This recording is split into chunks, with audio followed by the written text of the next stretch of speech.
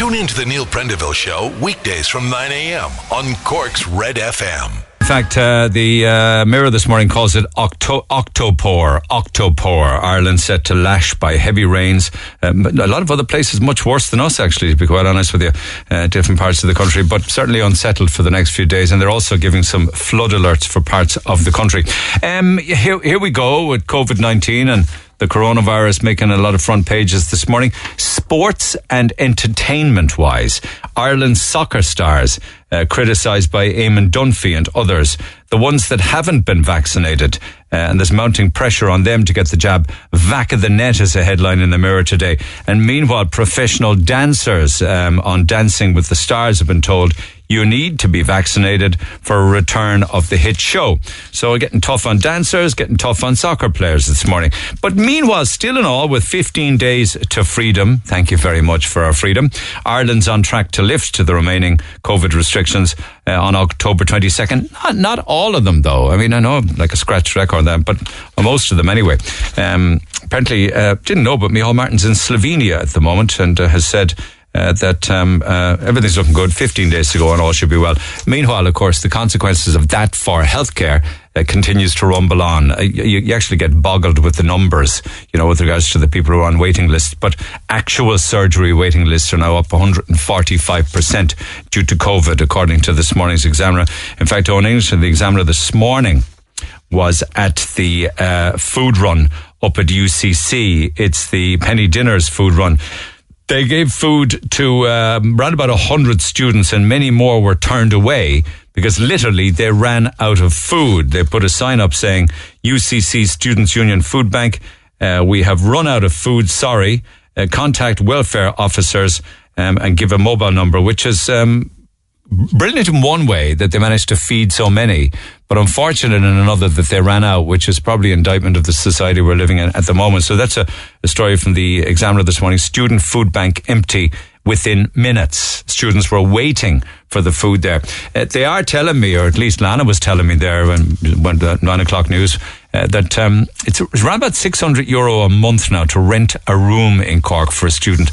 So they have to find that €600 before they ever look to food or socialising or anything. So that's an insane amount of money just for a bedroom in a house now. €600.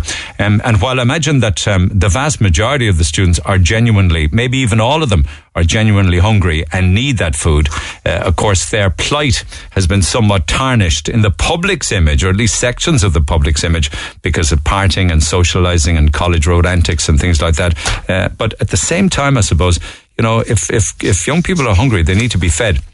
It's an interesting story. Your thoughts are welcome. Text 0868 104 106.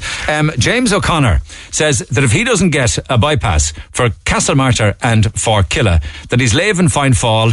Don't know where he's going to go, but he certainly said he's going to pick up the tent, pack it away and leave. Now, that could cause a crisis, couldn't it? Certainly for Fianna Fáil, maybe even for the government, if you look at the numbers and crunch the numbers. But meanwhile, they're already in crisis, with the front of the Irish Times this morning saying Sinn Féin are up yet another 1% to 32% with regards to who's the most popular in the opinion polls anyway. The most popular political party in this country, Sinn Féin, by a mile, 32%. Fine Gael, 22%, down 5%. Fianna Fáil, 20% no change. The Green Party up 1 and Labour up 1. But Sinn Féin by a mile. And then on top of that, they also look in the Irish Times this morning at the party leaders' satisfaction ratings. And interestingly enough, Mary Lou McDonald and Leo Varadkar are tied at 43%. With Micheál Martin down 8% at 41%. So Mary Lou McDonald goes up. Leo Varadkar had a complete collapse, down 13% to 43%, so he ties with her, but Micheál Martin down 8%. So it seems as if Sinn Féin continue to do all the right things, or at least say all the right things. And I know I've mentioned this on a few occasions because I think it will have a serious impact on Ireland if all of the world has a 15% corporation tax rate. What difference is that going to make to us going forward, considering the success we had in the past with 12.5%? I'd love to know why we just didn't go on a solo run, like a bit of a UK run on Brexit, that we didn't do the same and just keep the 12.5%, which was very favourable to companies here, and indeed also trying to get companies and employers to come into Ireland. The commemoration or the ceremony or celebration, call it whatever you want, it's a religious ceremony as such, regarding the 100th anniversary of the partition of Ireland. Michael D. Higgins wouldn't go to it, but it now looks as if somebody from the South will have to go, and I think they're going to ask Simon Coveney to attend, and I believe that he will. And then, of course, we've got the upcoming budget, the back end of the month. Interestingly, I think the budget is the Friday of the bank holiday weekend, so you can read into whatever you want there. But tax hikes would ruin the recovery. So on the one hand, Micheál Martin is saying there's something in it for everybody, a bit like the audience of the Late Late. Others are suggesting there could be tax hikes, and at the same time, the winter fuel fears, because gas prices continue to surge. And with energy costs going up, so will transportation costs, and so will food costs. Papers also this morning talk of a new chief super in the city, taken over from Barry McPolan, who retires, and good luck to him. In comes Tom Myers as the new top cop on Leaside, and that's a story from this morning's Echo. And I know Catherine Corliss mentioned this in my chat with her on the air last week. They are prosecuting and charging and trying a 100-year-old man who's claimed to be a former Nazi camp guard. At the age of 100, will go on trial for murder, multiple murders at a Nazi concentration camp. And that trial is happening as we speak. Papers also this morning talk about the amount of people who've been caught in Ireland with regards to scams. But this is a scam, and these are scams involving love. People who pretend to be looking for love. And unfortunately, would you believe it if I told you that 16 million euro was scammed in Ireland last year by people preying on vulnerable people looking for romantic love interests? This is just on romance, fake romance alone. 16 million. On average, fraudsters in Ireland caught misfortunes on average to the amount of 18,000 euro each. That's an interesting story. And finally for now, there's a big interest in vegan chocolate these days. I hope you're happy to pay 3 times the price for vegan. It's a story in The Sun today.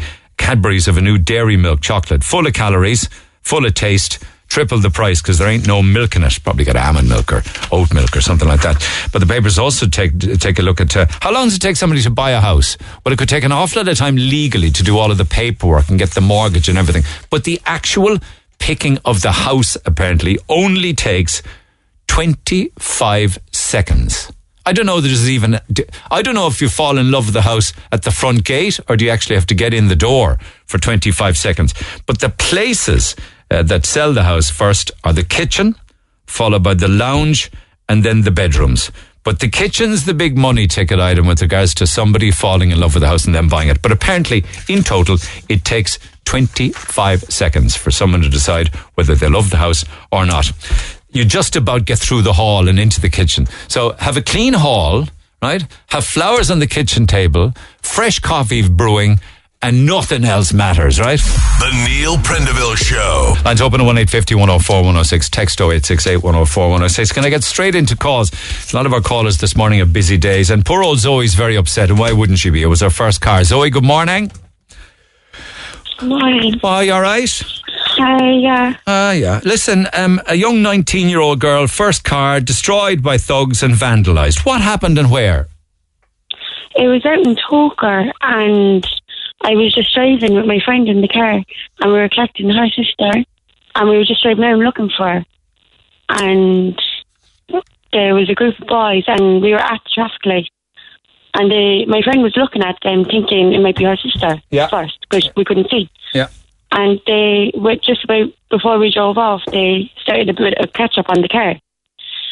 So then we drove over to Lidl, and when we got over there, they came running through the grass after us, and we went off the back of Lidl. But did they have a plastic bottle of ketchup or something, was it? Yeah, they were obviously up to no good with that, Why would a group of boys have? So you drove into Lidl, they ran after you? Yeah, and we went off the back then to get away from them. And there was 3 ways out of the terrace. Yeah. And like, any time we tried coming out of the terrace, they were all at the end.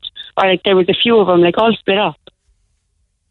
But then when we did go down, they threw a load of ketchup all over the car. The whole car was covered.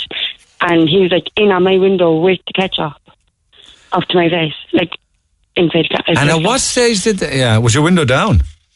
No, my window was up. Thank God for that. And what stage did they start kicking the car? After the ketchup, a while, then we drove over trying to get a photo of them guards, but then he just started getting angry and started kicking in the car. That's my friend's side, like, and she was terrified. Did I not talk for her, like? Yeah, I see it. It's all banged in. It really is all banged in. You're going to have to get that panel beaten, pushed out again, you know. It can be done, like. You can probably pull it out with one of those big...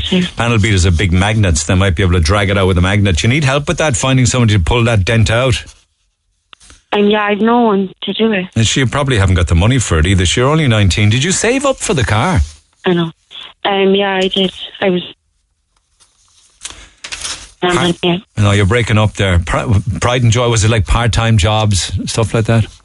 Yeah, my mum helped me out of that. Mums and dads are great, yes. Your mum helped you with it. What kind of a car is it? It's a Ibiza. Nice car. How old? It's 131. Okay, well, at least, thank God, it's still driving. But these young fellas, like, how old were they? They were all about 17 or 18, but it was one fella mainly. They were all kind of, at the start. But once the violence started, they all backed off, and it was just that. Just this character who started kicking in the door panels. Yeah, and he's the only one that done the catch-up. Idiot. None of the others. They were only shouting stuff. And do you know them? Do you recognise that? Are you from the area? No, I'm never out there. You're not a Togher girl? No. Okay. Yeah. And what about the guards then? Clearly you went to Togher Garda Station, did you? Yeah, we did. They were driving around looking for him and stuff, but I made a statement. So they'll get back onto me. Now, if you were in the Lidl car park, there will be video footage for that, or CCTV, right? Have the guards asked for that? Yeah, they are. I'm waiting on that now back. They were after requesting that. So they were what? They requested the CCTV, so that'll just take a few days to come back. So they've asked Lidl, yeah. I don't know what'll happen to these fellas if they're underage, you know. It's just I know. I don't know their age really. Like, it's kind of hard to put an age on them. You think about 16 or 17. 17. 17 or 18. All right. Yeah. Yeah. Okay. It could have been, it's bad enough, but it could have been a lot worse. I know. It could have, that could have been elderly. Who could have happened to me? Absolutely right. Well said. It could have been somebody else who would have got an awful shock or a fright or heart attack or crashed. I know. Yeah. You could have. I just stopped the car out of fair. Yeah, you did the right thing. Yeah, you did the right thing. Nothing seems... I just started driving off. Nothing seems to be safe anymore, The more we go around, the more we hear these people. I'm afraid to go out with my car by my own. Yeah, well, listen, let's get the panel. What, are you in school, college, working or what? College. Yeah. Are you in, UCC, CIT, School of Com? College Com. Okay, good for you. All right, so you wouldn't have a whole lot of money to be repairing cars and that. Yeah, I know. And you wouldn't want to be affecting your insurance either, you wouldn't? No. Yeah. Not at all.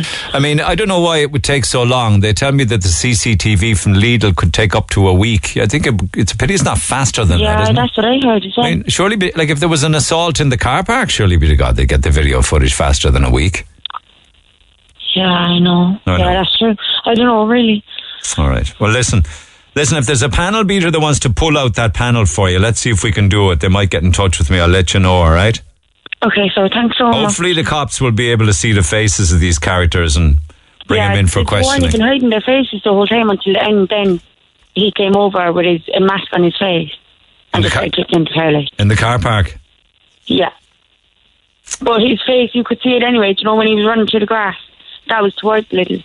Yeah, but we want to see his face in Lidl, Maybe he was too cute to know that the car park might. We'll see. Well, let's see what the video footage comes up with anyway. It's disgusting. Yeah. It's disgusting, though, that people who work hard, study hard, and save hard can be treated like that.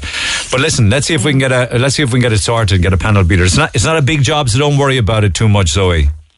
Yeah. At least they didn't smash the wing mirrors or smash the glass or the windscreen. I know, thank God they didn't. All right. Okay, I'll be back to you, all right? Okay, so thanks a million. Take it easy. She's a lovely girl, Zoe. Anybody wants to help her out, it would be great. She's just a young girl with her own car, her first car. And if we can give her a dig on that, I think it would be a good thing. Text 0868 104 106. Talking about neighbourhoods, you see that story in the papers today? It's got to be absolutely 100% wrong. They come up with the 20 coolest city districts in the world. So this would be a district where people live within a city. And there's 20 of them. And Cork doesn't get into the top 20. In fact, it doesn't get listed at all. No suburb of Cork or no inner city area where people live in Cork makes it. But a place called Dublin 8 does. I don't know anything about the different zones in Dublin. Perhaps there's somebody listening to me from Dublin who could tell me what Dublin 8 is like. Would you mind getting in touch? Text 0868 104 106. Come on the air and tell us what in the name of God is so great about Dublin 8. Is it full of hipsters, millennials, woke people? Nothing wrong with them, I suppose. Coffee restaurants, baristas. What else have they got up there? Apparently what you have to get into the top 20 coolest cities in the world is the essence and charm of a neighbourhood with fun, food, culture and community. And we've got that on both sides of the river, not a bother at all. We were chatting about it this morning, actually, before we came on air. And we came up with the decision that St. Luke's would fit the bill. No, St. Luke's was clearly Douglas would, but I got voted down with regards to Douglas. But St. Luke's probably would, wouldn't it? I think we need to find out first, though, what Dublin 8 is about, and then we can come back and visit it. So anybody please explain to me what's so great about Dublin 8. Pat Carey, Crash Repair, good morning. How are you, my friend? Were you listening to poor old Zoe in her first car? I was indeed.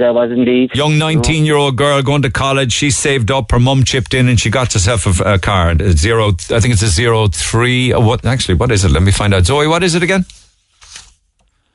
What is it, Zoe? No, she's not there. It's a what? I said Ibiza. Yeah, what year? What year? 131. A 131. Fair play to you. So it's fairly modern.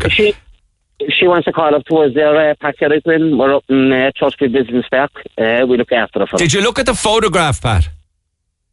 I didn't. I just heard it on the radio. Right. There's an awful lot of that going on at the moment, you know. In what way?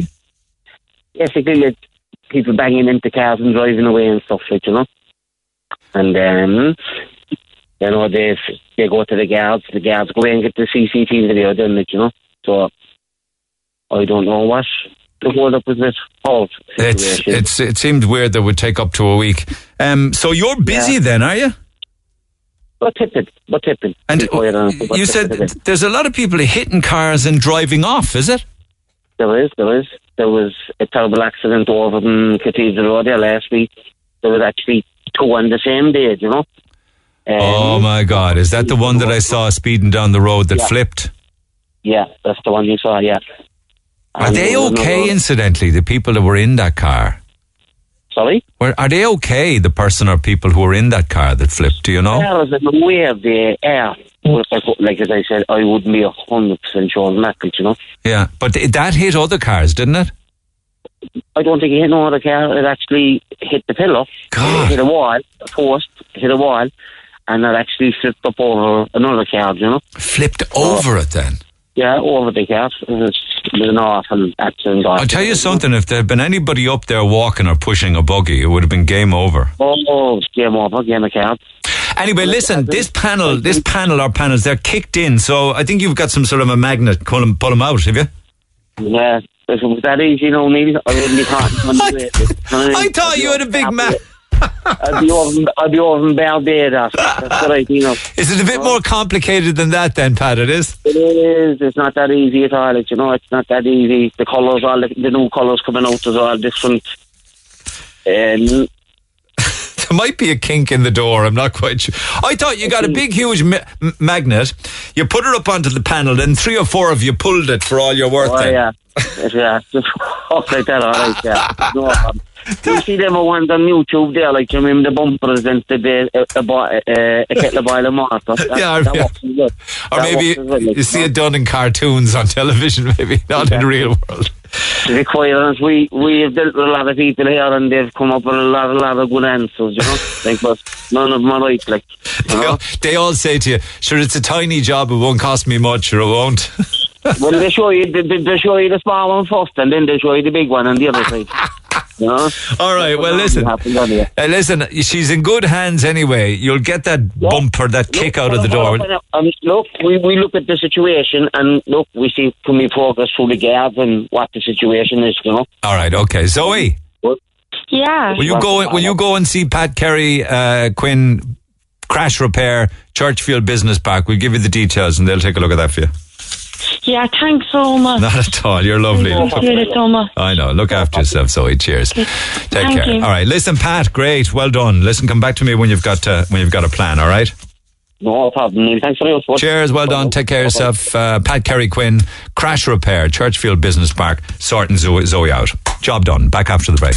This is the Neil Prendeville Show. Tweet the show at Neil Red FM. 104 to 106 Red FM. Yes, indeed. I want to give this the time that it deserves because I got a very upsetting email came in there the last few days. Please don't give out my details on air, but I need help for my teenager. She started counting calories and excessive exercising.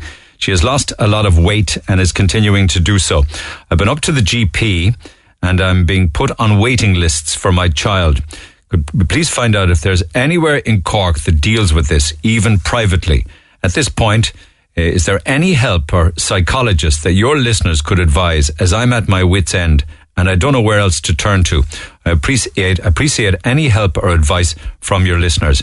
Now, one part of that email says she lost a lot of weight, continuing to do so, counting calories and excessively exercising. So clearly they're warning signs to ma'am.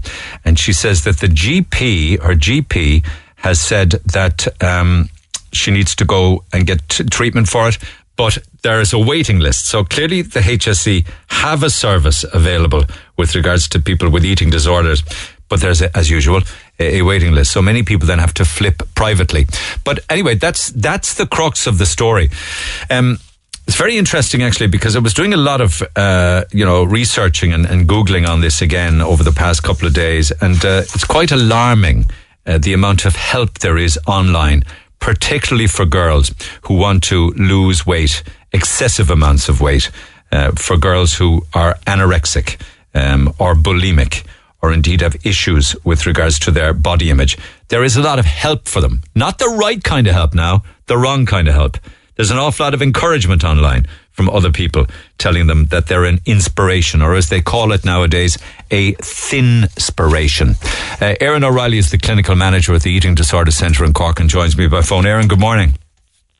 Good morning. Thanks so much for taking the call. I'm actually referencing a thing called Go Ask Anna. I may come back and chat to you about that in a few minutes' time. Are you aware of that website? I am.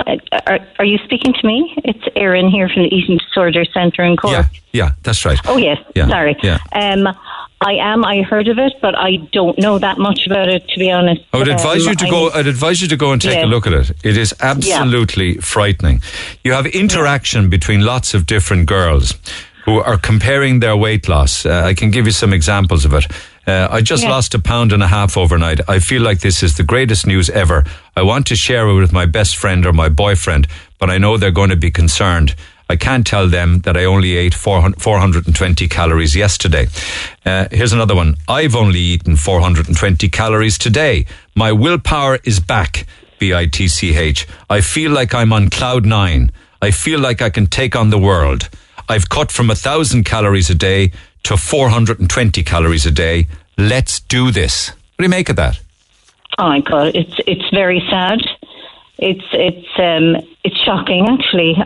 Besides sad, it's shocking. People trying to will their lives away, trying to shrink, trying to disappear from life, really, you know. Because this only ends up in one place, and that is hospital or, very ill health. And then the lucky ones, recover if they get help. Another one here. Very sad. Anyone else get to the point where the hunger just doesn't even matter anymore? Like it truly feels good now to hear your own stomach growl. I know. I know, and that's what we have coming into our centre every day of the week, you know. Tell me, who do you have coming in every day of the week? So we're here in Penrose House, Penrose Quay, we're the Eating Disorder Centre, and we were set up here back in 2008 by two parents who, there was no facilities in Cork for eating disorders. They had to bring their children up to Dublin for treatment. So they set up this, our centre in 2008, just on a very small ad hoc basis, and it grew and grew. So every day we have people who are anorexic, we have people with food, all types of food disorders. Yes, you list anorexia, bulimia, I want you to explain what orthorexia is to me, binge eating, comfort eating, and more. Yes. Orthorexia would be where people would eat clean food. You know, it's an obsession. It's another obsession of the mind. People will only eat food that is grown from the ground, or in totally clean food. And can that become a disorder? Can that become a disorder in itself? It can become. It would depend. If your diet is, you're getting all your nutrients and all your calories and your iron and everything else you need, then that is just fine. But a lot of times these new diets or the new fads that come up, the protein could be lost, or, iron or things like that. So it's a tricky one, if you have a proper dietitian to help you along, that's okay. It's just we work with people when disordered eating becomes an obsession. And there are many different forms of that disordered eating that can turn to obsession. And anorexia is very prevalent, particularly amongst the young age group and particularly amongst young girls. Is that who you're seeing most of? It is, and I did hear you at the beginning saying girls, we have a lot of boys coming in here too. Thank you. And we have a lot of transgender, and we have got, our clients range from age 10 to age 80, and they can be, all different genders. It's not just girls, and I think that's a misconception people have, that eating disorders are strictly with girls, and it's not that way. Has it been in general, Yeah, it can be any walk of life, any age group, and any sex. But have you found that maybe the last 18 months, I think you described it as a surge in eating disorders since the pandemic. Why would that be? Well, from what I get from my clients and their parents and from people coming in here, seems to be a combination. Number one, loneliness. Number two, isolation. Number three, moving back home, maybe when they weren't wanting to move back home. Four, the family being very much involved in their everyday living and maybe picking up on signs that would have gone unnoticed. Five would be, I guess, parents also working from home, and it's like a pressure pot. A lot of houses, you've got a lot of people living together under one roof and back in the family home, and things come up, But loneliness and isolation really are the toughest ones for people with eating disorders. Loneliness and isolation. Would that be leading to binge eating maybe, and comfort overeating maybe? It would. Yeah. Okay. It would, and it could go anywhere really. As we know, it affects everyone's mental health.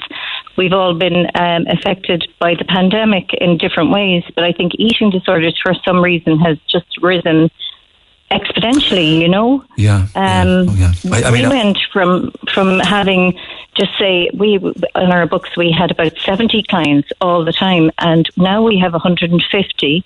We've got 20 on the waiting list, and we've got 20 that have done assessments and are waiting on therapists. So and we're maxed out. But I also heard that you're also, on top of all of that, you then continue to get 25 calls a day from people in distress. Yes, we do. We do. You're completely swamped. We're swamped. We are swamped. But you know what? It's good that people are reaching out. We have to always look for the positive, It's good that people are reaching out. It's good that they're coming in here. they can recover, and accessing other services as well. You know, the HSC have got very good services. Waiting lists, though. Waiting lists. Yeah. I know. So how could it be deemed as being a good service if people can't get their children into the system? I know. We're as a country, we're overwhelmed by the pandemic, I think, you know, and what it brought. We didn't expect this, and I guess, you know, our resources are low. Now, this ma'am says that her daughter has started counting calories, is excessively exercising, and is losing a lot of weight and continuing to do so. These are warning signs, are they? They're warning signs. They are. So kind of the warning signs we look out for: becoming obsessive about food, changing behaviour, distorted beliefs about their body, exercising excessively, skipping off to the toilet after meals, struggling to concentrate in school, and, you know, various things like that. There would be some of the signs we would be looking out for. Okay, yeah. Okay, and what triggers it? Because I've referenced this in the past, that social media has a lot to do with it, and we of course heard some really, really strong evidence out of Washington 2 days ago by a Facebook whistleblower, where they were saying that she said that Facebook intentionally targets young people's body image and intentionally damages their self-esteem. Is it what they're seeing online? Yes. Well, do you know what? It's a combination, to be honest, Neil. What they're seeing online, it doesn't help. A lot of these calorie counting apps don't help. They may help some people, but they don't help anyone struggling with an eating disorder. You know, those numbers, calories, counting, any kind of counting really puts terrible pressure on the person. Also, I would say the thing that people come in here, and when I ask them what triggered this, would be, for some reason they lost a bit of weight. Maybe they had a cold or they had something, you know, an illness. Yeah. And people commented, "Oh my God, you're looking great. You're looking fantastic." And that triggered something in them. And is that a common response to the question you asked? Is it? That would be a common response. Yeah. There would be a common response. Other than that, it could be family or carers concern. It could be a comment that somebody made, perhaps. Oh, you're putting on a bit there. Oh, listen, you got a little chubby tummy. Yep. Bang. Family members, peers. Yep. Bang. That's it. And, you know, we find the people that come into us are, you know, fabulous. I love them. Do you know, we have great clientele, and we've got a great team here. But their confidence is so low, and self-esteem, and they're quite wounded and very sensitive. So making a comment like that would make all the difference. Yes, I know. Maybe somebody else could brush it off, but if you're sensitive about your weight, or if you have any concerns about your body image, or just yourself in general, that'll make a huge impact on you. And I think the younger generation are more conscious about everything nowadays, including their body image, aren't they? Very much so. They are. Yeah. And they comment on each other very freely too, you know, without thought of how this can affect the other person. You know, when you look at anorexia as a disorder, is it a disorder or is it a disease? Is it an illness? In the sense that many people with anorexia see their body differently, don't they? They don't see that they're stick thin or skeletal. Sure, they don't. When they look in the mirror, they don't actually see that. No, you're right. They don't. They see a distorted version of themselves a lot. The bar is out on whether it's a disorder or whether it is an addiction or what it is. It's different. Every year it comes out, it's different. It could be a disorder or it could be an addiction, you know. Different models have different approaches. We just treat every individual as an individual when they come here. Everyone comes with a different story. Everyone needs different treatment. The one size fits all doesn't go in here. We treat everyone kind of as, you know, with respect, and we look at the family situation. We bring families in, you know, so it's kind of all encompassing really what we do here. We don't, you know, just have this model and say, you know, you do that and that's you sorted, you know. So we take it case by case, really, Neil. But you see, I'm looking at this ma'am who says that she's very, very worried and is looking for help, and there's a waiting list within the HSE, according to her GP. The mother knows this is an issue. Her daughter's counting calories and excessively exercising and has lost loads of weight. So the mother is looking for help for her daughter, but is the daughter looking for help? I know, that's the thing. Do you know what often happens? Often a person could come in with their parent here for an assessment, and they may be very nervous. They don't want to come in. But when they come in for an assessment and they have a chat and they see what's involved, they do come back, you know. I'd say 99% of the people we assess do come back. I think it just takes the fear of just coming in, the fear, just talking. We find a lot of our clients just need to be heard. Yeah. And that's what we're there for. If it can't be reversed, though, this can kill you, can't it? It can lead to organ failure, right? Very serious, very serious. And then I suppose we liaise with the GP and we liaise with the dietitian. So if the BMI goes under a certain weight, if it goes under a certain number, the GP then will advise hospitalisation and maybe refeeding, which is quite traumatic. But some people do need that, to stay alive. If they can be caught on time without... But it is doing untold damage to the body, isn't it? Oh, untold damage to the body, yeah. And I heard as well, just reading on some background into your clinic, that you have A&Es ringing you, doctors ringing you, nurses ringing you, who are distraught because they can't take people into the hospitals because they're stretched already. Yeah, that's exactly true. Dentists are calling you because they're picking up problems with people's teeth from eating disorders. Yes, we are getting it from everywhere, which is great, and we're so welcome. It's great to see that people are reaching out, and we're trying to kind of get rid of the stigma and shame around eating disorders and leave it be a conversation and bring it out there and leave people call us, So we do individual therapy, as you know, with our clients. How do you turn them around? How do you turn them around? How do you turn around a person who's eating 300 or 400 calories a day? I know. This is, so as I say, everyone is individual and everyone needs a different type of therapy. So what we do here is we do individual therapy, CBT, CBTE, we do DBT, family therapy, compassion focused therapy, EMDR for trauma, psychoeducation. And what we would like to do, would be to have a psychoeducation sessions for young people before pre-treatment.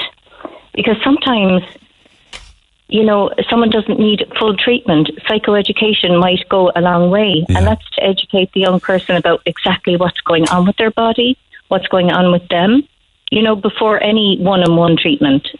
So just to go over the educational side of it, Okay, so you have people click on that. It works, know. Well, you certainly have the tools, and indeed you have the therapies to help. Do you ever then have people coming back after they've turned their life around and they're eating well again and they've put on a reasonable amount of weight and they come back and you see them again?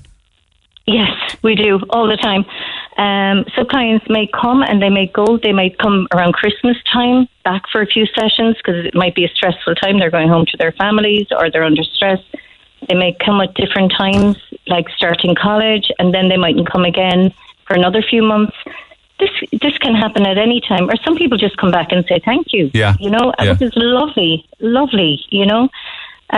very sad when you hear of a 10-year-old coming into a clinic, isn't it? It's so sad. A 10-year-old. But we treat everyone with the same amount of respect and an honour that you would anyone coming in. A 10-year-old is as valid as an Oh, I know, but isn't it? I'm sure I know. Yeah. I'm not saying that. I just think it's very sad at seeing at such a young age to have issues like that. It's so sad. It's so sad, Neil, really. I suppose in the schools, this should be part of the curriculum from a young age, from primary school, really, because it's huge. And I think the reason that it's only kind of coming out now, it's because it was so hidden for so long. Yes, and so shameful and so... but I think the pandemic has forced it out. into the public domain, which is the good thing. And would you be in a position to chat with this mother and perhaps see if there's Certainly. anything can be done with her daughter, perhaps? Or actually, to be honest with you, yeah, it is her daughter. I just wondered whether it was a boy or a girl. It's her daughter, a teenage daughter. Yeah, I certainly would. I chat to everyone. She says, I'm at my wit's end and I don't know where to turn to. Any help? I see texts and emails coming in on it, so there might be help there. But it would be good if you could talk to her as a professional, you know? Please, yes, of course. And Emer has all of my details, so she can call me directly. Emer has my direct line. Thank you. So that is absolutely no problem. And if anyone wants to email me directly, I'm erin@edcc.ie. Okay, listen, great to chat with you, and well done on your very, very important service that you offer. The website is www.eatingdisordercentercork.ie, and I'll give out the phone number if you don't mind, and yes, please. and we can maybe see if we can help that mother and daughter. Okay. Thanks so much, Neil. Cheers, Erin. Thanks for taking the call. So much. Take care. Bye now. Erin O'Reilly is the clinical manager at the Eating Disorder Centre in Cork on 453-9900, 453-9900. Your texts are welcome on this. Text 0868 104 106. I see him coming in already. Call the Neil Prendeville Show now. 1850 104 106. Red FM. Please give that mum my mobile if she would like to ring me. My daughter has had this mental illness. It's not just about food, and it's going on since she was 10 years old. She's 19 now. We have been to hell and back, and my heart breaks for this mother. Thank you. I have your mobile number here, and we will pass it on. I know what that mum is going through. My own daughter is almost 4 years into her battle with this horrible illness and still not out the other side due to her age. She's 16, and how private she is about her illness. I'm not in a position to go on air, as I feel it would trigger her more. It's such a sensitive subject, especially in this house. I hope you understand. I do understand 100%, but thank you for your email nonetheless. I mean, the amount of stuff online, really, is just a complete disgrace. As to why Go Ask Anna is even allowed as a platform online is beyond me. Like, I've gotten to the point where I feel nauseous every time I eat, like physically nauseous. Also, my hunger cues are completely gone now. I know that this is probably a bad thing, but it actually makes me feel so happy. It's like my body is helping me not to eat. Another person then says, I went from a size 7 to a size 1, and the worst part of it is I still feel fat. I mean, isn't that beyond sad? Another girl says, it feels so good when I go to bed hungry. And I think I saw one here somewhere yesterday that said, I wish I could sew my effing mouth shut. Very disturbing. Text 0868 104 106. I've had a problem with my weight. I'm a male in my mid-30s. I was 6'4", 160 to 165 pounds. I've tried for years to put on weight with no luck, and it's very hard to find help because everyone wants to be skinny. I want to put on weight to look healthy. Even though I am healthy, I just need to put on weight. So it's interesting looking at it from the other perspective. Also, sign the girl up to a gym with a health and fitness coach who also is a nutritionist. They can teach her about fueling her body with the right foods and maintaining a healthy lifestyle. That's a good point, Nicola, because her daughter is already over-exercising. So that could be something that the mother could maybe, manifest, if you like. Say, listen, is he exercising a lot? Why don't we get you into a gym and get you proper health and fitness coaching, with regards to weights and, get you aerobically fit and get you into cross-training and fitness. And they'll also work on your nutrition. That could be a way of turning the corner. Anyway, there's a lot of those texts, and I'll come back to them after 10. So do text 0868 104 106. I'm Rory. And I'm Valerie, and you can join us for the very best in local, national and international sport every weekend on the Big Red Bench. That's the Big Red Bench, every Saturday and Sunday from 6 on Cork's Red FM. Get it off your chest. Text the Neil Prendeville Show now. 086 8104 106. Red FM. Just with eating disorders, many people are reaching out who have been through similar, or either been through or going through similar situations to that mother. It's very sad, but when they look in the mirror, no matter how slim they are, they still think they look fat. I had a family member with the same problem, and it is totally heartbreaking. It's so hard to get them to eat. She was in hospital a few times and she never saw that she had a problem. They will eat even in hospital when people are not looking, and they will try and get rid of the food that they have eaten even in hospital. My family member did it for 5 years. She was in and out of hospital. She's fine now. It's very hard to get through to them, though. There is help there. I can't remember where she went for help. She's married now. The turning point for her was when she started to put on weight and found out that she was pregnant. She never looked back. She did get a lot of help in hospital, though. If you ask your local GP, they'll advise you where to go for help and make appointments for your daughter to see someone. It's heartbreaking to watch them. It affects the entire family. I hope you get some help soon, because there is light at the end of the tunnel. It takes time, though. There wasn't very much when my sister had it, but there's a lot more help now. Yes, thank you for that. But the help really within the HSE scenario is a waiting list. And there's more. All I can think of is the mental health services, maybe to help, but they're certainly now a magic fix. Depending on how things go, it could be a long, tough journey for you and your daughter. If you could knock it on the head before it gets too bad, then that's going to be the best solution. Talking, communicating clearly with your child, making it clear to her that she doesn't need to be fast or ultra slim, and make sure there's no bullying in her life. Check for that, either within her school or from anyone else. And just two more. Siobhan says, firstly, don't make an issue of it with her or argue about food. That will only make it worse. I remember as a teen, all my friends were trying different diets. It's an age thing that passes for most. The amount of calories we counted was just a phase. But just keep an eye and don't say anything, as you may make things worse and make it into something that it's not. And a final one. As sad as this sounds, asking for help has to come from your daughter. I've been there personally. I counted calories, I skipped meals, I ate once a day, I exercised excessively, and eventually I asked for help and I got it. Now, having said that, that didn't stop my mom getting help as well to help me. She would start making me sit down at meal times with her, for instance. She would make snacks she knew I couldn't say no to. But this is all about control, or at least it was for me. So something has made her lose control, and she's getting it back this way. Please don't get too upset with her. That will only make it worse. Don't acknowledge any weight loss. Don't acknowledge or comment on any weight gain. Try and get her into your GP.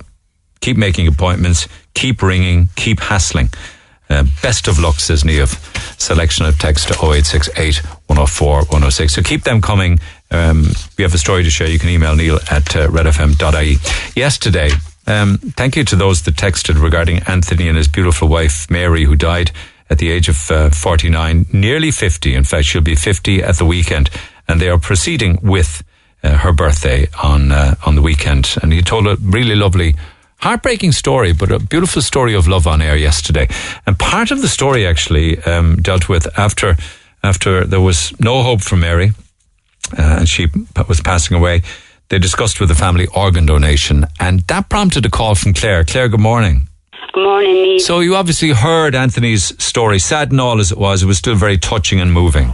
Oh my God, I couldn't believe it. I just said, the emotion and everything in his voice, and I actually was at Mary's funeral mass. Oh, you knew Mary, did you? I did. Mary's family are from the same road as me. I know. And it was just devastating. Like when I heard that she had passed at 49. But after the funeral mass, I spoke to her uncle, and he actually told me that they donated her organs. Yes, and Anthony was saying yesterday that she lives on anyway in their minds and their spirit, and she's with them always. But she lives on in another way as well, in the sense that her organs have saved lives. Oh, definitely, because I have two sons that have a kidney disease, and one had it. I will never forget the day that he got a call for the transplant, and he was rushed to Dublin, and he got the organ, the kidney, and from the minute they put it in, it worked, and he had it 17 and a half years, and unfortunately he passed nearly 11 years ago now, but it was nothing to do with the kidney. He died from adult sudden death. Oh, for God's sake, Claire. Yes, but he literally just one day, hale and hearty, with no known issues, just dropped dead. Yes, went out for a walk, yes. But what I'm ringing actually about is that, for those 17 and a half years, the life that Gavin had in comparison to when he was on dialysis was just fantastic. He just went from a very slight, thin person to kind of a man overnight. He was 20 when he got the transplant, and he went on to work, and he had did very physical work. He'd worked for Natros, and he travelled all over Europe. He drove big trucks, and that was as a direct result of kidney or organ donation. And what was his life like before the organ? Like, how old was he when he got the transplant? 20. And what was his life like up to then? Confined to a machine 3 days a week. For long periods of time each time? For 4.5 hours roughly, yeah. 4.5 hours, 3 times a week? A week, yes. And he was trying to do school and his exams, and then he got the call, and it just changed him. From the minute they put the kidney in, it changed his life. And could you see an immediate improvement? Oh, straight away. In a matter of like days, is it? Even in his colour, and then he started putting on weight, and he went on to work, as I say, very physical work, and he couldn't even run at the end. You know, he went back playing football, and he went on to train the lads in Temple United, and it was just a new lease of life. Was there a period of time after the transplant when you and Gavin and the family were waiting to see if it would be rejected or not, or whether it would work? Or did you know straight away? But from the day that he got it, Neil, with Gavin, he never had a problem. So you knew it was working? Yeah. It worked. It was different with my second son. He got the call in the middle of the night, and we rushed him up. He had his 2 years, but it was kind of different. For him, it was kind of iffy from day one. Yeah. And he had 2 years. So is he back on an organ donor list again, waiting list again? He is. He's 20 years now back on dialysis. 20 years since the first transplant. Since he was 20 as well when he got transplanted, and at 22 he rejected, and he's still on dialysis now, and he'll be 43 next week. So for that 20 years, is he going for dialysis 3 times a week? 3 times a week, yes. 4 hours a time? Yes. But do you know what I was saying, like with people when their loved ones die, and like, do you know, they're so generous that they're thinking of others. Isn't he a long time though on the waiting list? He is, because he developed antibodies, so he's kind of a high risk transplant.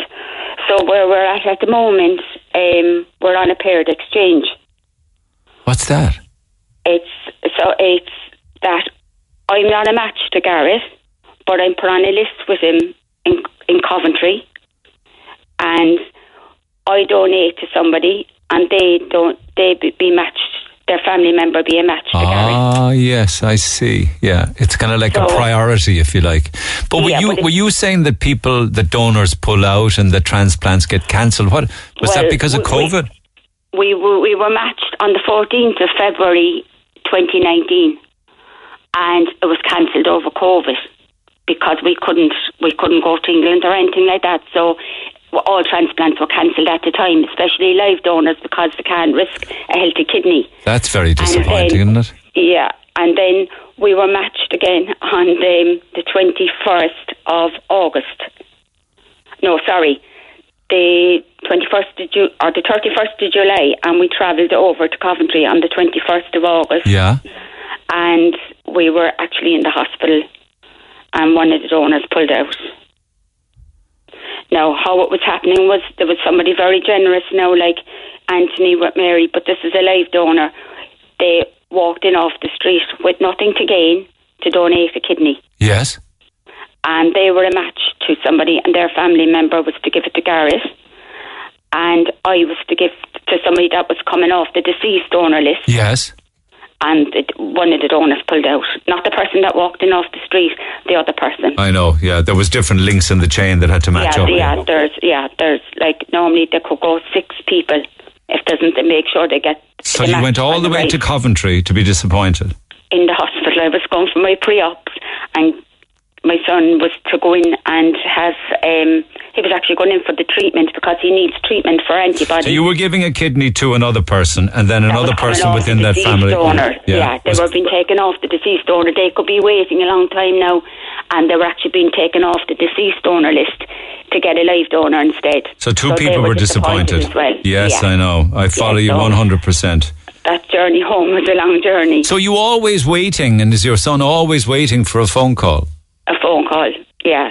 Like, I mean, as I said, like listening to Anthony yesterday, and he prays in the COH, and I can honestly say that they do tremendous work in the dialysis unit, because I've experienced it since the boys were young. And, you know, I just would like to thank them, and to thank Anthony and his family, because when I was at that funeral mass the other morning, it was absolutely beautiful, and to see them as a family.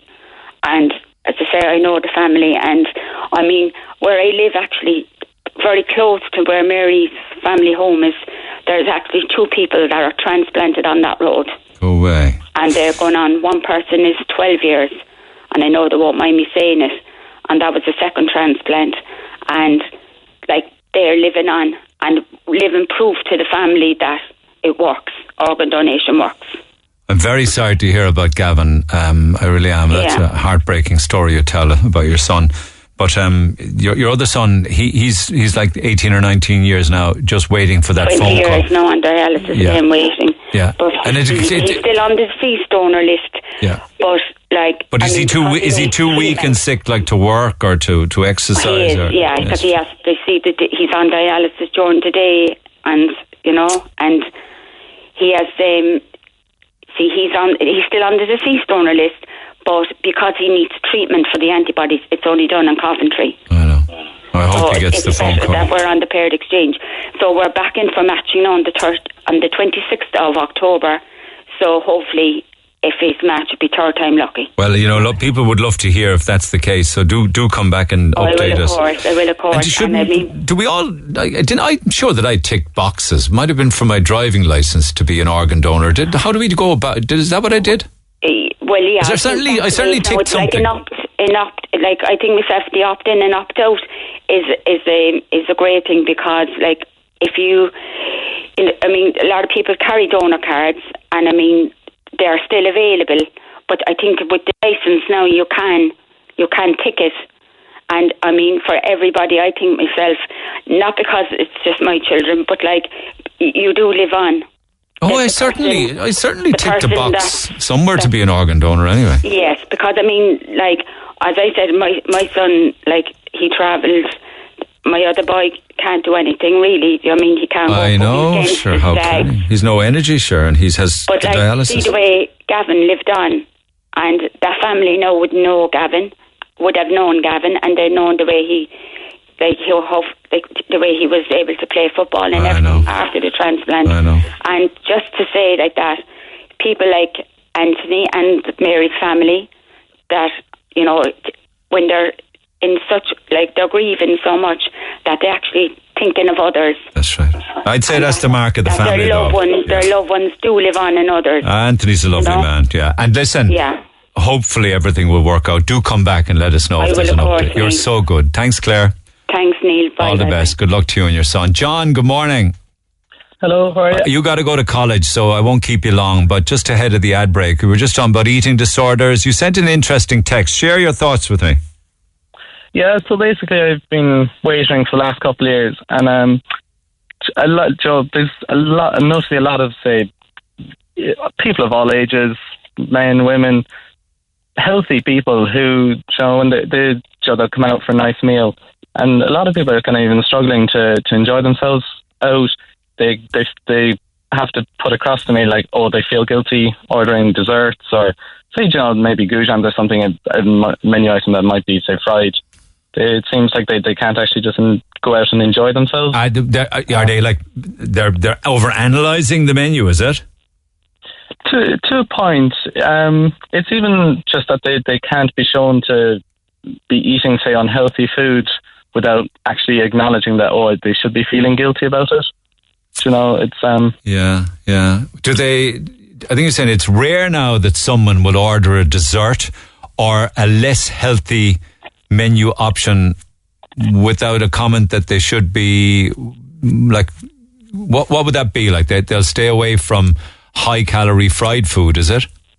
Yeah, say like say we have a lovely, say, chicken wings or something on the menu. They're like, oh, Joe, I probably shouldn't have this now, or Joe, I'll have to be good now next week. It's like they kind of have to justify that, as if it's a sin, and they're confessing to a sin, like. Whereas they should just eat it and enjoy it. Yeah, you're out, you're spending money for a nice meal. Understandably, people want to be healthy and stuff, but there's nothing wrong with treating yourself to. And do a lot of them? Are you saying that you see a lot of people not ordering desserts now anymore? People still order desserts, but it's almost like a lot of people can't order dessert unless they justify it to their weight or who their weight is. You're the waiter, so they'll always make some comment. Yeah. It's just interesting, Joe. That it's like Joe. It's like they almost have to justify that they deserve the dessert. I know I shouldn't, but I deserve it, kind of thing. And you're thinking, well, you should, and it's fine. Enjoy it. Don't be judgmental of yourself. I mean, it wasn't helped at all the other day. Did you see? I don't know whether you saw it. Victoria Beckham, Posh Spice, came out and said that in restaurants she orders steamed veg. And she said in a podcast somewhere that she would order toast with salt on it. Is it any wonder the girl is so thin? Yeah. I mean, could you imagine the most beautiful menus in the world and somebody would order steamed veg? Yeah, it's like, why bother going out if you're going to do that? Why bother? I mean, like, it's just mortifying, You would think, God, woman, there's an entire menu there. You like, for God's sake, surely be to God, there's something in there. Where's the joy in salt on toast? Exactly. It's just, if you're going out, I think you should be going out to enjoy your meal, not to be analysing what you're going to have to do to burn it off. Where and what restaurant are you working in? The Cormac Shay Hotel. Oh, nice one. Lovely part of the world. A busy summer, I'd say. Yeah, it's gorgeous down there. Absolutely gorgeous. Yeah. So, a lot of Cork people were down there over the summer. So well done for looking after them. Off you go. Go to college now. Appreciate you taking the call. Cheers, John. Cheers, thanks a lot. Bye. Take care, my man. All the best. Lines open at 1850 104 106. Back after the break. Text the Neil Prendeville Show now. 086 8104 106. Red FM. Texter says, Neil, there is nothing wrong with steamed veg, ? No, as such, there isn't. But if you're asking me to be honest and, speaking personally from the heart, I would say as a side order, something that would be a main course that would come with steamed veg, fair enough. But not you going into a restaurant and ordering steamed veg, or going into a restaurant and ordering toast with salt on it. And not when you've got a beautiful menu. I mean, I'm not going to drill into Posh Spice's life or whether there's any issues there as to why she orders these kind of things. But and anyway, steamed veg is probably, I would have thought, one of the worst ways to cook veg. I would probably chop the veg reasonably small and either wok it or pan fry it. Much more tastier, and not overcook it and not over steam it, and so it was nice and crispy. But I wouldn't be going into a restaurant and ordering it as a main course. Some people actually went into the Raven there recently. Apparently, I know I mentioned it some weeks ago, but the menu in the Raven is rocking, and they've got a fabulous menu in there. And one of the things they have, obviously they must be doing the regular chicken wings, your buffalo wings and what have you, but they're also doing cauliflower wings. I don't know if you've ever tried them with maybe a little bit of heat through them or whatever the case may be. But apparently they're gorgeous, which would be the vegetarian cauliflower version of the chicken wing. Worth checking out. A lot of text 0868 104 106. Pick up the phone on 1850 104 106. With regards to my conversation with Anthony yesterday about his beautiful wife Mary, I'm in the gym listening to that man talking to you, listening on my pods. I had a kidney transplant last December thanks to the kindness of people like Anthony's wife Mary.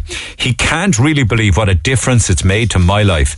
I'm sending a huge hug to the man and his family. Well, one of the differences made to your life with a new kidney is that you're in the gym exercising. Brilliant. Another one. I'm bawling listening to this lovely man. It's the best radio I've heard all week. Just a human love story. He put it in a beautiful way. His Mary is still out there. God bless him and his family. Mary says, I'm bawling listening to Anthony. What a lovely man, and the way he said beautiful things about his late wife. And then, why does tragedy strike anyone, Neil? That poor man is mourning hard. Yet you go to Mass on Sunday and listen to the priest brainwashing people that it's all part of God's plan. If it is, Neil, God must have some kind of a sick mind. Just walking through Crumlin, through the kids' ward at the moment. Just walk through Crumlin and the kids' ward to see God's plan. Interesting text. Yes, indeed. You wonder if it's all part of God's plan, then why does that plan involve people being taken so young or very, very sick children? There's that and lots more besides. Can I just stay with food, if you don't mind? And I know I was talking about eating disorders earlier on, and I see texts coming in. And if you could share your stories, it may help others who are going through issues at the moment with eating disorders, or particularly a son or a daughter, and give advice if you have been through it and come out the other side, perhaps with a loved one. So get in touch, text 0868 104 106 or email Neil at redfm.ie. But on the subject of food, I was chatting with Paddy O'Brien earlier in the week about things like gas prices, electricity prices, and the elderly who are living in fear now of the cold and the winter and increased energy costs, and the fact that the fuel allowance isn't high enough, and that the old age pension isn't enough. And we chatted about that. We chatted about food being the thing that suffers with people when energy costs go up, because he said that people will spend the money on heat before anything else, and it's their food that suffers. And they go to bed early, and they shut down parts of their home that stay cold, and they live in one room, or they go around, or they sit in sleeping bags and things like that. Awful stuff. That prompted a call from Hugh German. He's a catering consultant based in Carrigaline. He joins me by phone. Hugh, good morning. Good morning, Neil. Fair play to you. You heard Paddy talking and called because you wanted to chat a little bit about tight budgets and planning week's menus for very little money, is it? Well, Neil, basically I got about 5 minutes of Paddy, Saint Paddy as we call him. And, he is a saint, yeah. He's a wonderful man. No, my friend and myself, Tom Keaveney, my partner, have been putting a package together for quite some time now. It centres around budgeting for people who are very tight on money, and it's about budgeting. It's about the whole package. It's about budgeting, planning a menu for the week, being able, introducing food into that menu that is affordable within the budget, purchasing, cooking, help a hand with cooking, and basically a lot of people are afraid of cooking. We want to take the fear out of it as well, because there's no fear to it.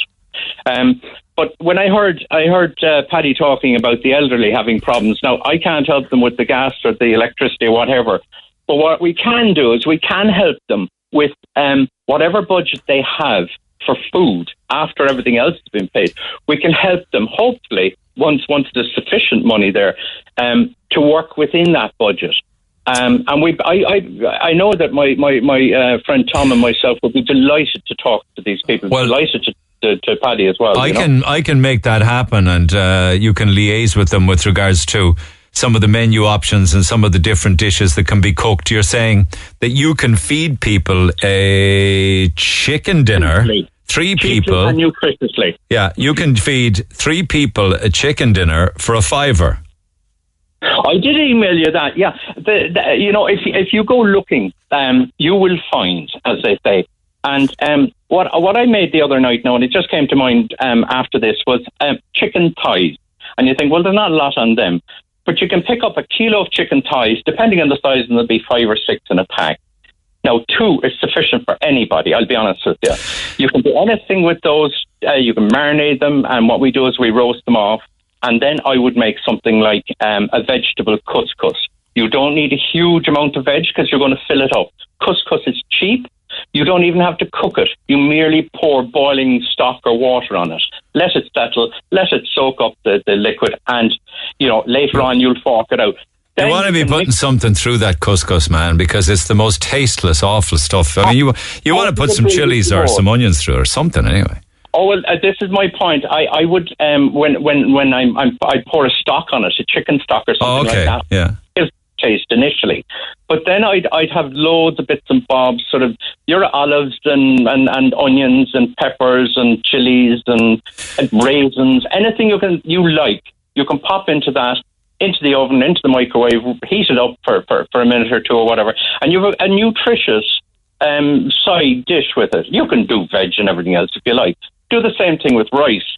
You see, these are a couple of cheap items, but they're not bad for you, and they do fill you up. So there'd be bags of rice in the house or bags of couscous in the house. And actually, it's very interesting because I think the most tasteless part of a chicken is the breast, and the tastiest part of the chicken is the thigh. I couldn't agree with you more. I mean, any meat that's cooked on the bone is going to have much more taste. You can braise it. You can make a simple tomato sauce. I'm sure I sent you a recipe for that. You see, I wonder about that because a lot of the time for busy families, it's about time. They might be time short. It's about convenience. It's about price. And clearly it's about cooking knowledge. But they will reach for the dolmios, won't they? They'll reach for the preservatives and the long life sauces on the shelf for, in some cases, like the own brands are 89 cents for a big tub of bolognese sauce, for instance. Or something like that, yeah. Why would you take that? Why would you leave that on the shelf and instead make your own with tomatoes and tomato puree and the garlic and the herbs and the onions? And why would you bother? Oh, why not? There's a lot of fun in cooking. I tell you, it's a very constructive job. I'd say if I hadn't been a chef, I'd have been a carpenter. It's constructive, But there's fun in it. You start with the raw material, you go through the process, and you end up with a finished product, and you do the whole thing yourself from start to finish. But you see the point I'm making, that it sometimes is about price. Well, the price basically, cooking your own is going to be cheaper. No matter what supermarket you go into, you know exactly the products that have gone into this sauce. But it also can be extended over a long period of time. I always have a tomato sauce in my fridge.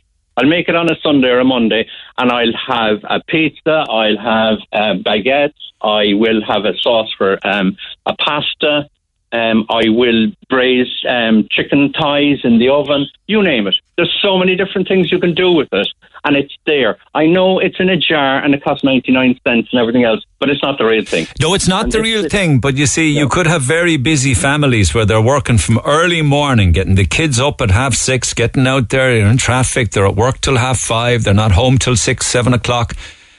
They're exhausted, man. The last thing they want to do is get the pots and pans out, That's why people go for fish fingers and pasta and dolmio sauce and waffles and beans on toast and pizza. It's not right, but unfortunately, it's because they're time conscious and tired. I appreciate that, and there's a lot of what we can teach them is based. Do you know what's great these days are tray bakes. It's like something you put together in about 5 to 10 minutes. You can bang it in the fridge and say, right, I'll cook that tomorrow. You have your tomato sauce, you fry up a couple of onions, a few mushrooms, peppers, blah, blah, blah. Throw in, some spice or some herbs. Brown off your chicken thighs, put them into a roasting dish or a Pyrex dish, cover them with the sauce, cover that up, into the fridge, leave it there. Tomorrow when you come home from work, you just bang it straight in the oven. You might even have the old slow cooker on a timer. They'll pop it in the morning and it's ready when you come home at 6 o'clock. Why not? Yeah, but this doesn't take long either, But you can't look at the time something is in the oven as taking up your time. It's not. You can sit down and have your glass of wine and relax while it's in the oven cooking. Yeah. It takes you 10 minutes to prepare it beforehand. But the thing is, it's a lot healthier and it is a lot cheaper. And unfortunately, people aren't looking at the sort of veg we have these days. They're saying, oh God, carrots are boring and collies boring and everything else. There's a lot of ways of tarting them up, making them sexy, and encouraging people to eat them. And you are what you eat, aren't they? Dr. Mark Hyman there online was saying recently that our diets now are 60% ultra-processed food, mostly from commodity crops like wheat, corn and soy. And with wheat, corn and soy, you can turn it into hundreds of thousands of food-like products. They're not food, but they're food-like. They're addictive. They're nutrient-depleted foods. They not only make us obese and sick, but they drive us to consume more and more of these food-like substances.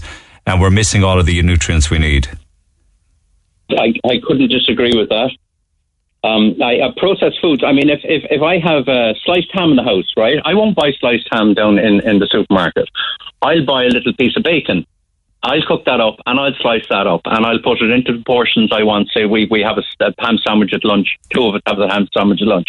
I'll put enough away in a little Ziploc bag or whatever into the freezer. I'll take it out when I need it. But they have to add something to that ham, don't they? Preservatives and sugar. Well, it's all brined.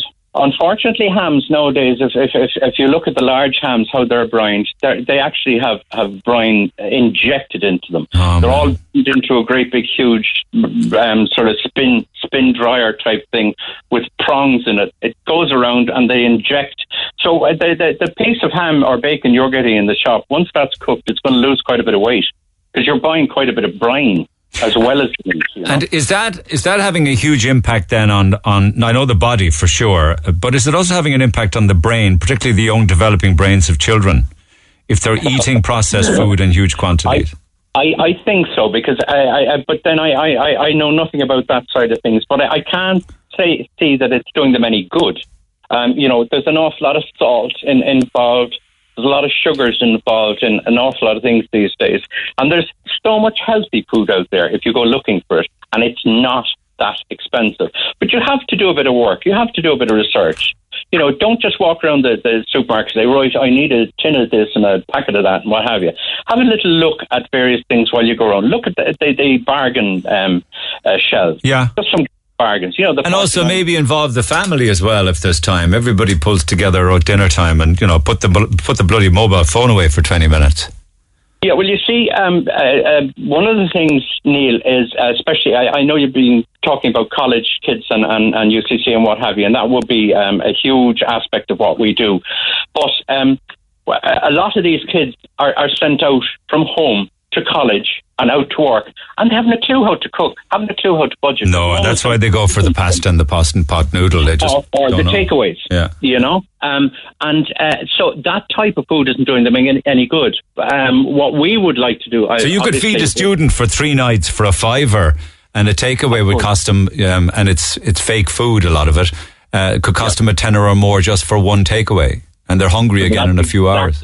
That's exactly what we can do. But that works for the elderly as well as it does for the young. Yeah. Do you want to hook up with Paddy or at least have a chat with them?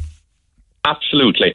Good stuff. I can make that happen. Okay. Well, that'd be wonderful, Neil. I'd appreciate that. Not a bother. And maybe you come back and talk again. And if you wanted to help some elderly around the city, organise something with Paddy, that would be fantastic. We can do that. Cheers to you. Neil, before we go, can I just say one thing? Yeah. Before the 10 o'clock, you were talking about eating disorders. I'd just like to say that to those people out there who are worried about it, it is a very, very worrying thing. But anorexia would be very close to my heart because my cousin was buried yesterday and she had suffered most of her life with anorexia. And just basically at the end of the day, everything packed up. All the organs packed up, Yeah. Mind you, Carly would have been about 60. Yeah. And so that's a long, long time suffering. Okay, well, listen, our thoughts and condolences. So I just want to say to those people out there, there is hope. Stay positive, work at it. People are good, Kids are intelligent. And eventually, hopefully, they can be helped. Yeah, but there was never more pressure on young people now with regards to eating the right and wrong food. The options out there now are just incredible, and they're not healthy options most of the time, my man. Social media doesn't help, does it? No. Okay, come back to me. It was good to catch up. I enjoyed our chat. Thank you for now. Neil. Thanks a million. Sure, let me just leave you with this for now. Dr. Mark Hyman, you can follow him actually on Instagram. He's a nutritionist. He's a doctor. He believes in pharmacy with an FARM as opposed to medicines and pills and potions. You can eat yourself healthy. He says the facts are in. He says the science is beyond question now. Sugar in all its forms is the root cause of our obesity epidemic. Sugar is most of the chronic diseases sucking the life out of our citizens and our economy, and increasingly the rest of the world. You name it, it's caused by sugar. Heart disease, cancer, dementia, type 2 diabetes, depression, acne, infertility and impotence. He says now, as far as the question is concerned, it's important to take a look at the whole diet instead of just focusing on one ingredient, say you put in your coffee, like sugar. Are you consuming sugar throughout the day? What about hidden forms of sugar? The truth is, food manufacturers put sugar into everything, from ketchup to bread. all food products in between. It's often not the little bit of sugar you add to your coffee that's the problem. It's the sugar added to everything by big food that's the problem. That's why he talks about fresh all of the time, and staying away from packets or canned food or anything that's got an extended shelf life. Back after the break. The Neil Prendeville Show on Twitter @NeilRedFM. Fair play to you, whoever you are. He says, I just got a slab of the Chester cake off the Chesty ladies in Cove. She's flying it since you spoke to her on air. I'm on the ferry back, Taoiseach 4. So this person, whomever it is, took the ferry over to Cove just to buy the Chesty ladies Chester cake and brought it back on the ferry. All right, there's commitment for you. Well done. I'm delighted things are going well for them. Listen, we also spoke yesterday about referees getting grief on the pitch or from the sidelines. We had an under-12s girls football match at the weekend. The same thing happened. The other team's manager started giving out and cursing at the players and the ref. The referee gave plenty of warnings, and in the end, he sent off the manager. But the manager had too big an ego and wouldn't leave. So the ref, in the end, had to abandon the game. Remember now, these were 10, 11 and 12-year-old little girls watching all of this unfold. It was unfair for the 40 girls and their parents, grandparents and relations who were all there to enjoy the match. Something needs to be done with people like this. These kind of people are usually people who weren't good enough to play themselves and are trying to live their career through their kids. Well, in the case you just mentioned, it was the manager. So sometimes it is the manager or the coaching staff, but a lot of the time it's the parents who think they have the next Roy Keane on the pitch, you see, or they think they have the next Messi, or they think they have the next Ronaldo, probably the next Roy Keane. Anyway, text on those, text 0868 104 106. Can you please give a shout out to Rosie and Liam, who are working in the office at Oliver James in Manchester and listen to you every day. I'm from Cork myself. My name's Liam, and I'm teaching Rosie about how integral your show is to everyone in Cork in the mornings. Well, now I'm also integral to people in Manchester in the mornings, which is great news. Johnny Annoying here, with all the negativity going around. I also know people who never drank, they never smoked, they saved money, they raised their children, they sent them to college. Can they please get a mention on your programme for doing the right thing? You're dead right. They deserve it. To all of you in that category, please, would you do me a favour and take a bow? Okay, I'm just conscious of time. A few days back, I was talking to Catherine, and she passed. She was on a provisional licence, many of them, a cocktail in selection of them, a lucky bag of provisional licences for 27 years. And she passed her test on the 9th go. So you should never give up. I was reading something on the papers there online last week of a 91-year-old man who I think he climbed Kilimanjaro at the age of 91. Should never give up. Never give up. Colin, good morning. Good morning, Neil. Thanks for having me on again this morning. How are you? I'm good, brother. I'm good. You didn't give up either, no? No, I didn't. No, I came back from the States after living abroad. And after driving on the wrong side of the road. Driving on the wrong side of the road, yeah, but the test over there is so easy, you know. You do an alcohol awareness test, and then you do your actual practical test, 25 questions, and then you go and do your actual driving test. The driving test is 10 minutes, and that's it. You reverse into the driving centre and you pass. It was actually, the driving test itself was easy, but I came home to Ireland and I had to do the lessons. I think I done it with a guy called Liam Clinton, which is a very good driving instructor in Cork there. So you did the lessons, did you do the theory test? I did. Oh, that was a disaster. Down to Skibbereen for that. Oh, that was so hard. I can't believe I passed that. Very nervous, you know. Why because you're in Kinsale, if I remember correctly, eh? That's correct, yeah. So Skibbereen is where I done the theory test. Don't feel too bad, Pat. I've done it twice online. You know, the dummy ones, I failed it twice, so don't feel too bad. It's very difficult, it is. And then the driving test itself, I remember you mentioning, I went up to do the test, and I went out to the car, and the lady wouldn't do the test because I didn't have the green slip of the insurance just showing. Because they don't fit in the pouch. Correct and right, yeah. So I had to retest. So then the test itself, you know, it's 30 minutes, but the reason I texted the show, I was delighted that the lady passed her test. But if you notice there in the driving centre, if you come out and you take a left down towards Wilton, I mean, drive down there today or any day, the road markings are awful. And there's people trying to trying to pass their test, they're they're nervous in the car. If you go through that roundabout, which everyone goes through, towards Wilton, all the lines they're not clear. And then you go up past the Wilton shopping centre and you go onto that other roundabout, which they'll always take you. So you can't see the lines. And I wonder why, if it's the major test centre in the south of Ireland, why the lines aren't clear. Okay, so you're pitching the idea that the road markings or the lack of lines or the fact that they're worn away could be a factor in people failing, is it? Oh, absolutely, of course. I mean, you follow the line. The guy tells you get into the right lane and you're looking for the line to go into the lane. So when he says you get into the right lane, you're actually saying, in your own head, there's actually no lane markings. Correct. They're worn away on the street, and it's the busiest. It is one of the busiest roads. Even if you turn, when you come out the driving centre, Neil, and you take a left, the stop sign is not clear on the left hand. So when you're turning left or right, the actual white line is worn away. I find that amazing. Yeah, but you're in Egypt would know you have to stop. You don't need a line to tell you. Yeah, but you have to stop within a couple of feet of the line. You've got to see the line to stop before it. You can't stop on the line. And the instructor's going to know that. If the line isn't clear, how are you supposed to do it? Maybe this is all one big conspiracy theory. I don't know. It's done intentionally.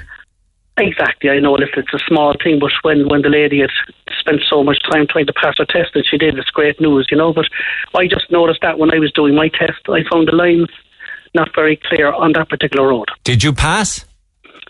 I passed first time, yeah, exactly. Right. And my insurance went from €2,500 to €500. From 2,500 down to 500? Yes.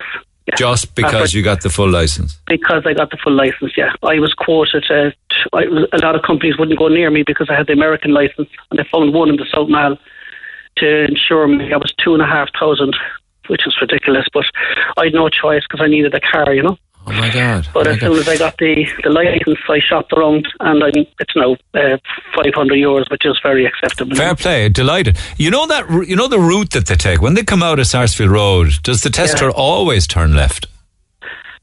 Yes, as far as I know, yes.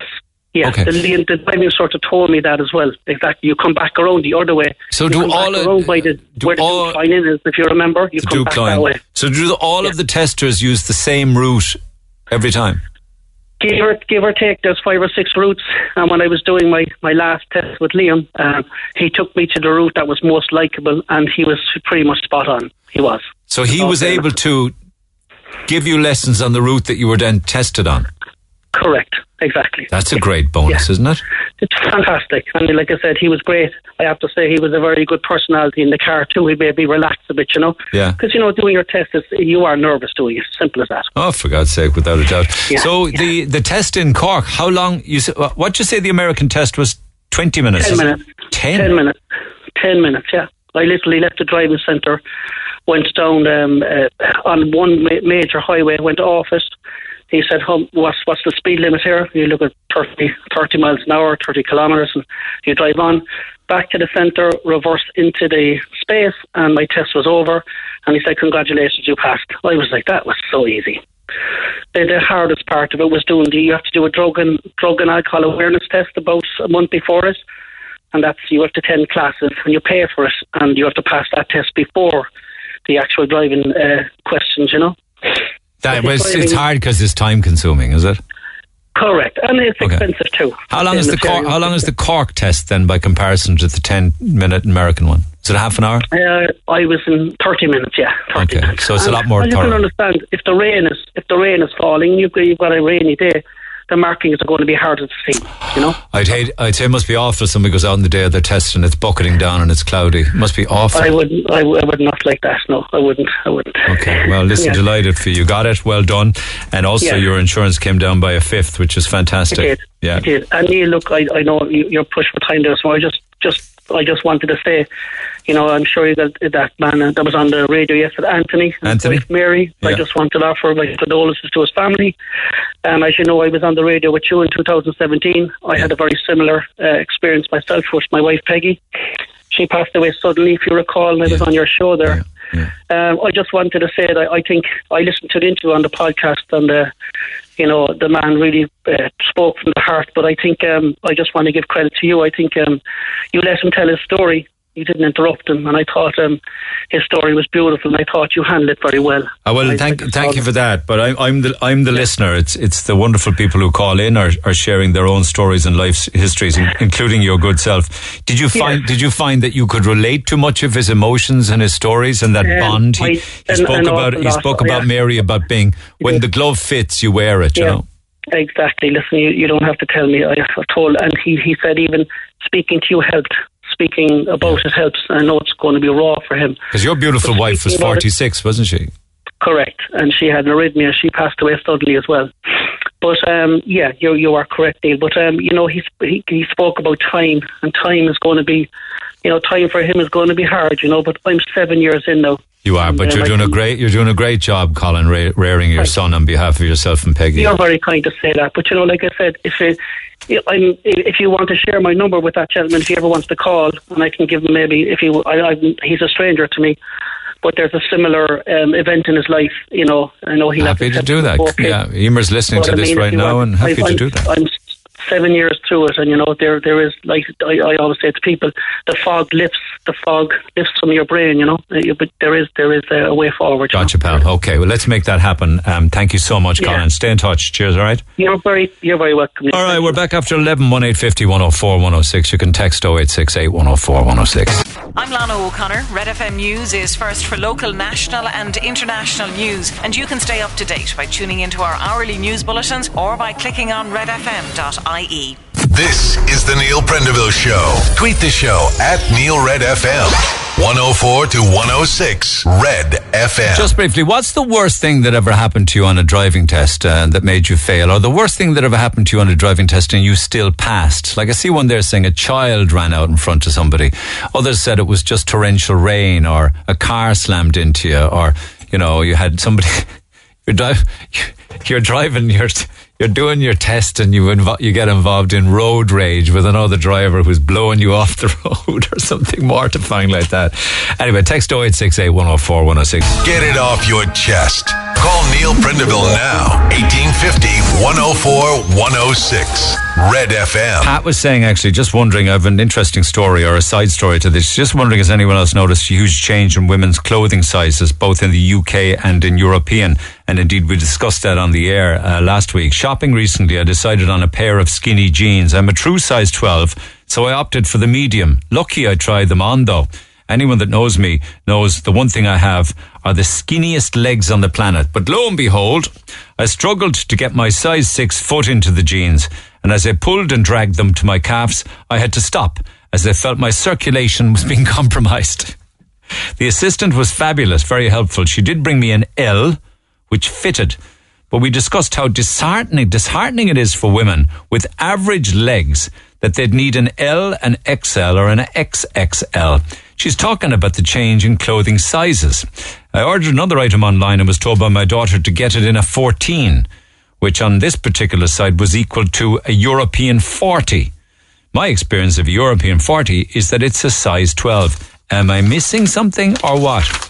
There's a lot of people talking about that actually recently. And you know something? I met the loveliest lady yesterday when I was inside in town, and she just stopped me. It was a real Cork character, and she said, there are no shops in Cork City for anybody over the age of 25, she said, to buy clothes anymore. Absolutely none. She had been traipsing around the shops trying to find something stylish to wear. And she said, there is absolutely nothing.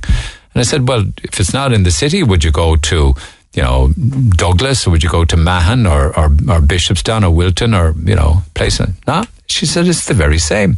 They're just not interested in anybody else. I said, well, I think you're going to have to go and do some online shopping. And she said, I'm learning all about that at the moment. We had a lovely chat about it, actually. But she made a point, and she said, it's just impossible. Do they think that somebody who's in their 50s or 60s and 70s isn't interested in style or looking well? I thought she looked absolutely fabulous, so she's doing all the right things. But do you see what I mean? That was her point yesterday. bumped into her on, I think it was Cook Street. Oh, and incidentally, Unida is open again. Now, John Coffey isn't behind the counter. There's another chap there, could be a family member, I'm not quite 100% sure, but I was in there yesterday. And Unida is open for books and records and CDs and cassettes and videos and all sorts of things. So it's lovely to see the doors open. If you're in the area of Oliver Plunkett Street, pop into Unida. It's open again. So lines open at 1850 104 106. You can text 0868 104 106. Keep those calls coming, actually, and those texts coming on the disasters you had on a driving test. The actual test itself. Text 0868 104 106. I heard the story once of somebody who had borrowed a car for the test, but hadn't driven it beforehand. So got in with the tester and confused the windscreen wipers with the indicators. Then got into a bit of a flurry and kept on messing with the windscreen wipers. So they ended up going from fast to faster to very fast while trying to find the indicators. It didn't go down well at all with the tester. Back to the phone lines we go. Actually, not too far from cars, to be honest with you. Alvy, good morning. Good morning. A recent headline in the newspapers told us all at the weekends that the government were going to have a war on cars. And that's the budget. My apologies. I think I said it was a Friday. The budget is on a Tuesday. Anyway, you wanted to pick up on that. Yeah, go ahead. The man in the Green Party, right? Yeah. Hasn't got a clue's iota of what happens in West Cork or anywhere else. He has more people, helpers, than any other minister. Does he have more advisors than any of the others, you're saying, Eamon Ryan? Yes, he has. I wonder how many he's dozy. I wonder how many advisors he has. I'm not too sure, but I just learned that he had more advisors. So among the other things, of course, that they're interested in is electric cars and, in Eamon Ryan's case, bicycles, right? That wouldn't go down very well in West Cork. Well, I've a very good postman, and I asked him about electric cars going up some of the hills that he has to, and not a hope would it be, right?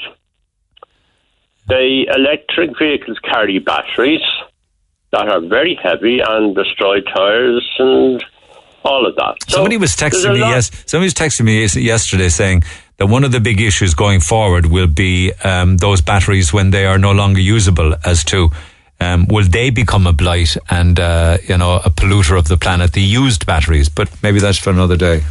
Well, not for another day. It's correct. And I was looking at something where is by that retreaded tyres are properly done now, are very good and usable. If they're retreaded. When you talk about West Cork, it's all very well to be talking about people with bus services, isn't it? Or train services. We've got no bus service. Now, let me give you the last time. I went to see about getting the bus and train to Dublin. I had a neighbour who was willing to bring me to Clonakilty. You won't get a train in Clonakilty, pal. Not anymore. No, I know that. But I was then looking to see what time a bus would be available. Yeah. And what time a train would be available. Would the bus connect with the train? Yes. No way. Absolutely. There's no way. So it'd be about 5 o'clock in the evening I'd get to Dublin. So the point being, people need their petrol and diesel cars, is it? Of course they do. Yeah. Because that Hamadan doesn't live in West Cork. He lives in Sandymount. Sandymount, lovely place, beautiful place. It has the Dart, it has buses, it has them all. It's easy for them. We have nothing. It's easy for them. Try living in West Cork. For a year. And you know something? Have you noticed? Because I filled up yesterday on the Douglas Road. Petrol unleaded has gone from 160 to 163. Yes, no, the other thing I heard yesterday was that there's a fuel card or something you can get to reduce your cost, your fuel. No, I'll have to find out. You can get, I think my father has one of them. I think you get something. I don't know whether you have to be an OAP for it or not, but I think you can get I think you can join a club or something. Is it Circle Care? So you get maybe a $5 a litre. It's okay, isn't it? Well, that would be great because I have a Jeep, right? And I've got a car Jeep, all right? Is that petrol or diesel? The car is a petrol. It's an actual fact. There's an Alfa Romeo Jeep. Would you believe it? There's a what? It's an Alfa Romeo Jeep. Okay. Yeah. I didn't know such a thing existed, but it actually goes into 4-wheel drive and that. But the Jeep brings me down to places to fish down in back and beyond, right? Right. I drop it into low gear, and I get out of it. Perfect. You could go in. You could go into the river in the Alfa Romeo and fish out the window, kind of thing. You would not. Because you could, though. Yeah. Hold on a second now, my lad. The shallow waters. You could. I'm not going to be talking about bringing the Alfa into fields. Okay, it's for the roads, but the Jeep is for the fields. But that fella does not come anyways near coming down here. Yeah, he's on one road between Lepp and Glandore and Union Hall.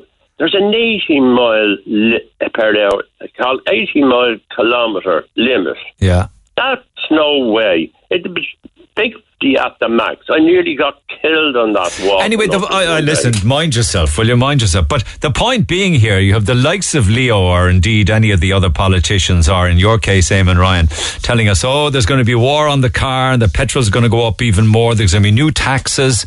They want everybody in electric cars. They want everybody on trains.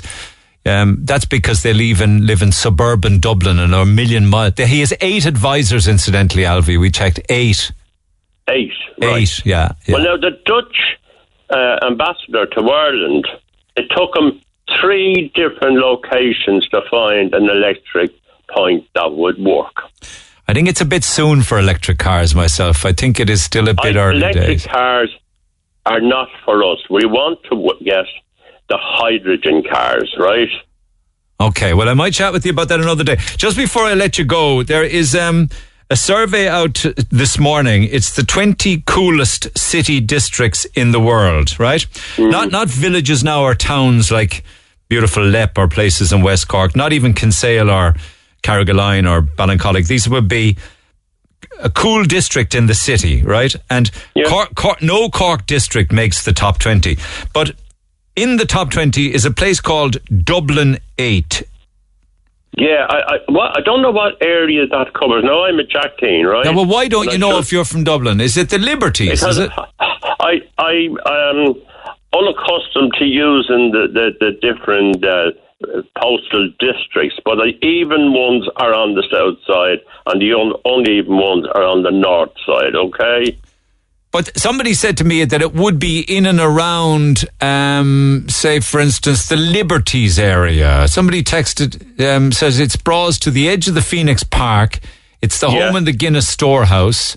It has exhibits on Ireland's, you know about that. It's got the Victorian Prison Museum at Kilmainham Jail. It's got Christchurch Cathedral and the Liberties. Would that be the area that Dublin 8 is? Well, no, I'm not going to answer that because I couldn't honestly answer it. But I would say it's a very good area. There's lots of good areas in Dublin. Okay, because we don't make it onto the list, and I'm curious from Dublin people as to what makes that area so special. I don't know. I unfortunately lived in Cabinteely once, right? Right. And the neighbours there call them residents, right? I call them the tenants because they opposed everything. We had there's a beautiful park in Cabinteely. If you were to go to this park, Niall, you would see it's the most beautiful park. People drive from everywhere to it. And they wanted to put in one of these sky things in, to bring you around on a sky ride or whatever they call it. Okay, yeah. Oh, the local residents decided, no, not in our park. But it's not their park. It's everybody's park. And this would have been great for kids and families. And why'd you go to West Cork? Fishing. What do you fish? Is it trout or something, Sam? And I'll tell you now, when I was driving down the Nace Road, I could feel the tension relieving my body. You had enough of Dublin, did you? I had a neighbour next to me, living in a cul-de-sac, right?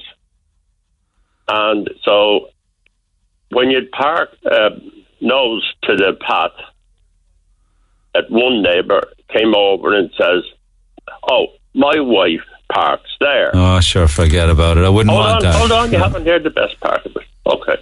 So just to be polite, I moved it to the other side of this driveway. She comes out and says, "My sister comes up here on a Sunday and she parks there."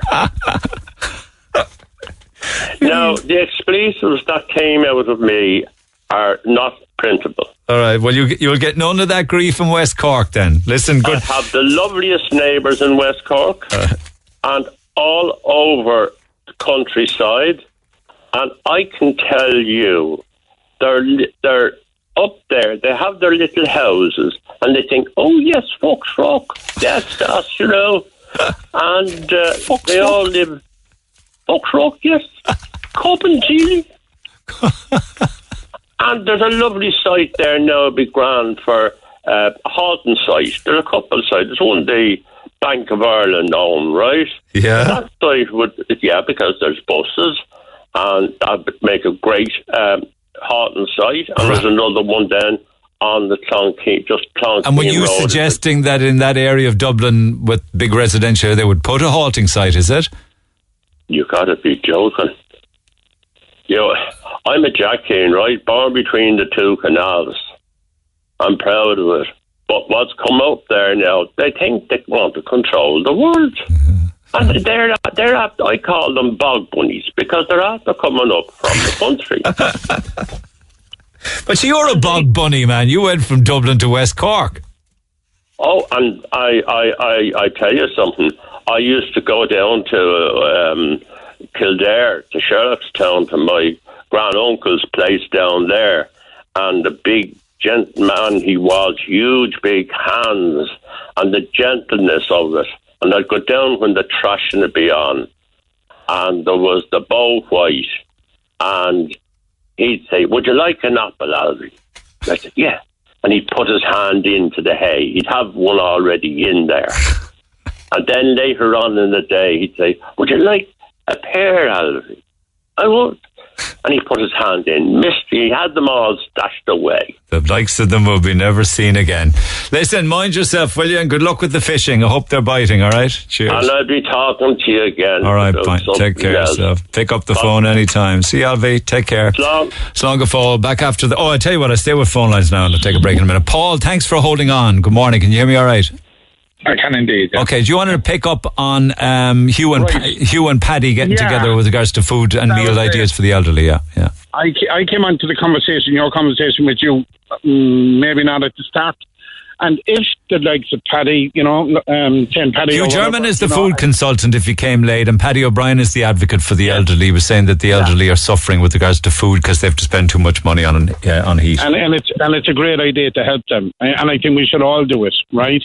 And I just rang your show, and I said, look, if the likes of Paddy and you come up with an idea like that, and let's say for argument's sake they want to sort of you want to give his talk at a community centre or whatever, and if there's elderly people that just can't get there, I'm prepared to offer my services. I'll drive people there. Maybe other people would be free and they would drive people there. The most important thing is that if it's run, and I'm not saying it will be or will not, that people get there, and the lack of transport shouldn't be a reason why they can't get there. Yeah, well, listen, fair play to you on that. I will be back to you for use of your services and transport if they make something happen. And I can leave my number. I can leave my number with your. Appreciate your offer. Okay.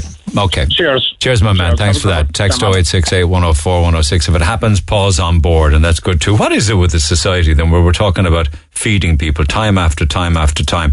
Of course, we all know of the fact that Cork Penny Dinners were doing it for so long. We know that Vincent and Paul are there to help people with food hampers and everything. We hear of the students in UCC supposedly hungry, so hungry that they're going for food hampers and they're running out of them up in UCC, and they're paying €600 a month for a room in a house before they even look at buying any kind of food at all. And we're talking about the elderly now, worried that with all of the energy increases and the cost of fuel, that food is suffering and they're going to bed early. We just seem to be going from bad to worse. Call the Neil Prendeville Show now. 1850-104-106. Red FM. Can I just stay with this just 1 or 2 seconds? Because I'd love to get your thoughts on it. Dublin 8, we know all about it. So what gets you into the world's coolest city district? So it would be a district within a city. Now, that could be involving like some of the suburbs, for instance. So they're saying that area, Dublin 8, gets into it because it has bric-a-brac shops, street art, markets, homey cafes, fun, food, culture and community. What areas of Cork would have that within the city and just about the suburbs, but no further than that, to get into the coolest city districts in the world? I came up with 3 of them. Like, if they say that a lot of the criteria, the things I mentioned, surely Blackrock Village now would come into that criteria. It's got the market, it's got the restaurants, it's got the gastropubs, it's got more and more people living there before. If you'd said that about Blackrock Village, no disrespect to them, 10 or 20 years ago, you'd be laughed at, but it's a huge change now. We mentioned St. Luke's as being another one. Even the Marsh area, which is one of the more beautiful parts of the city, being right inside in the city, and around it is all of the cafes and the restaurants and the arts and the street art and the culture. So there's 3 for you anyway, I think. The Marsh, Blackrock Village, St. Luke's. But your thoughts are welcome. Neil, Dublin 8 is the home of national treasures, you see. Gay Byrne and Brendan Grace. Gay grew up in the tenement buildings there.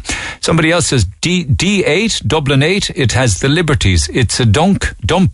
I know the area. Well, I'm not so sure that people from the Liberties would love to hear that it was being regarded as a dump. But Dublin 8 also has Houston Station, the Phoenix Park area, Dublin, and it has been very much regenerated within the last 10 years. Yes, indeed, it was a no-go area for a long time, Neil, due to drugs, alcohol and antisocial behaviour, but that has all changed. Okay, thank you. That's from some dubs who are listening this morning. Text 0868 104 106. Just with regards to Tuesday's budget, Tuesday the 12th of October, next Tuesday, and what we can expect. They say war on the car, but that's been happening anyway with the cost of petrol and diesel. Vincent, good morning. Good morning. I said 160. I shouldn't call it a good morning. No. Because it's not a good morning for the country, I think, with the budget coming up. I just came over there now from Douglas over to the north side. Yeah. And I saw petrol gone up to 167, 168 for petrol and 156.57 for diesel. That's number one. Hang on a second. I got petrol and diesel. I got petrol yesterday on the Douglas Road for 163. Are you saying that overnight it's gone up to 168? Oh, it's gone up again, yeah. It's gone up overnight again. Do you remember? About it. Do you remember? I've seen it twice this morning. What, like, and that's only one. That'll go up again this Tuesday. Well, that's okay. That's number one, Neil. Yeah. Now, I was trying to pay my property tax yesterday and the day before because I paid over the phone over the years. I spent an hour on Tuesday on the phone and couldn't speak to anybody. I spent an hour on the phone yesterday and eventually I got on to somebody. I was passed from Dublin by somebody calling out, press this, press that. Why did you need to talk to anybody?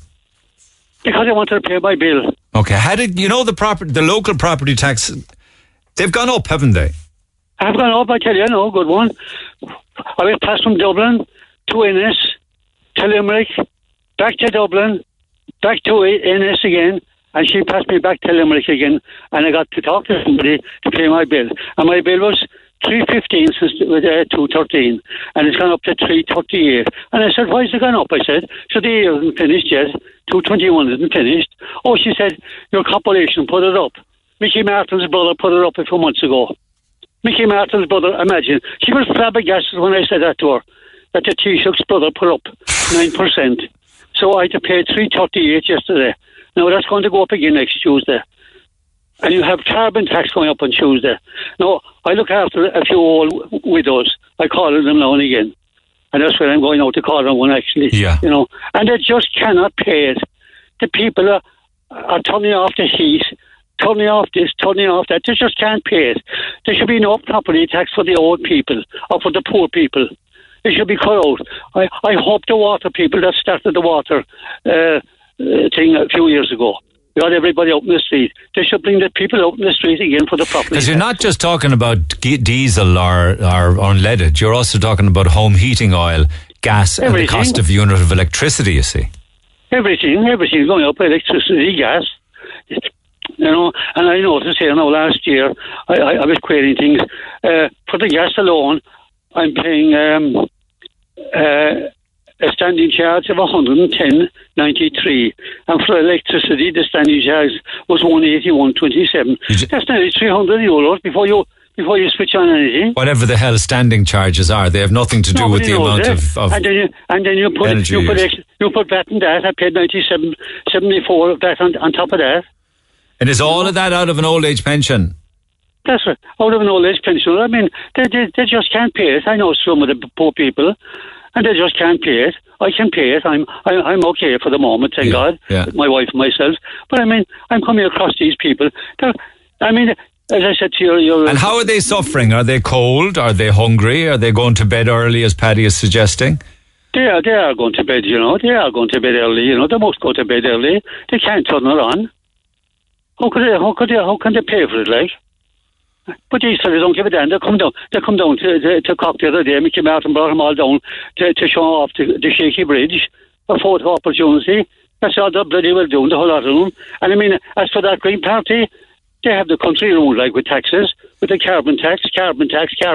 You know something, if you ever want to see how much they love the cameras, today is a great example of it, because I go through 7 newspapers a morning here, and I have never seen so many politicians in photo ops in the papers this morning. They're all over the place.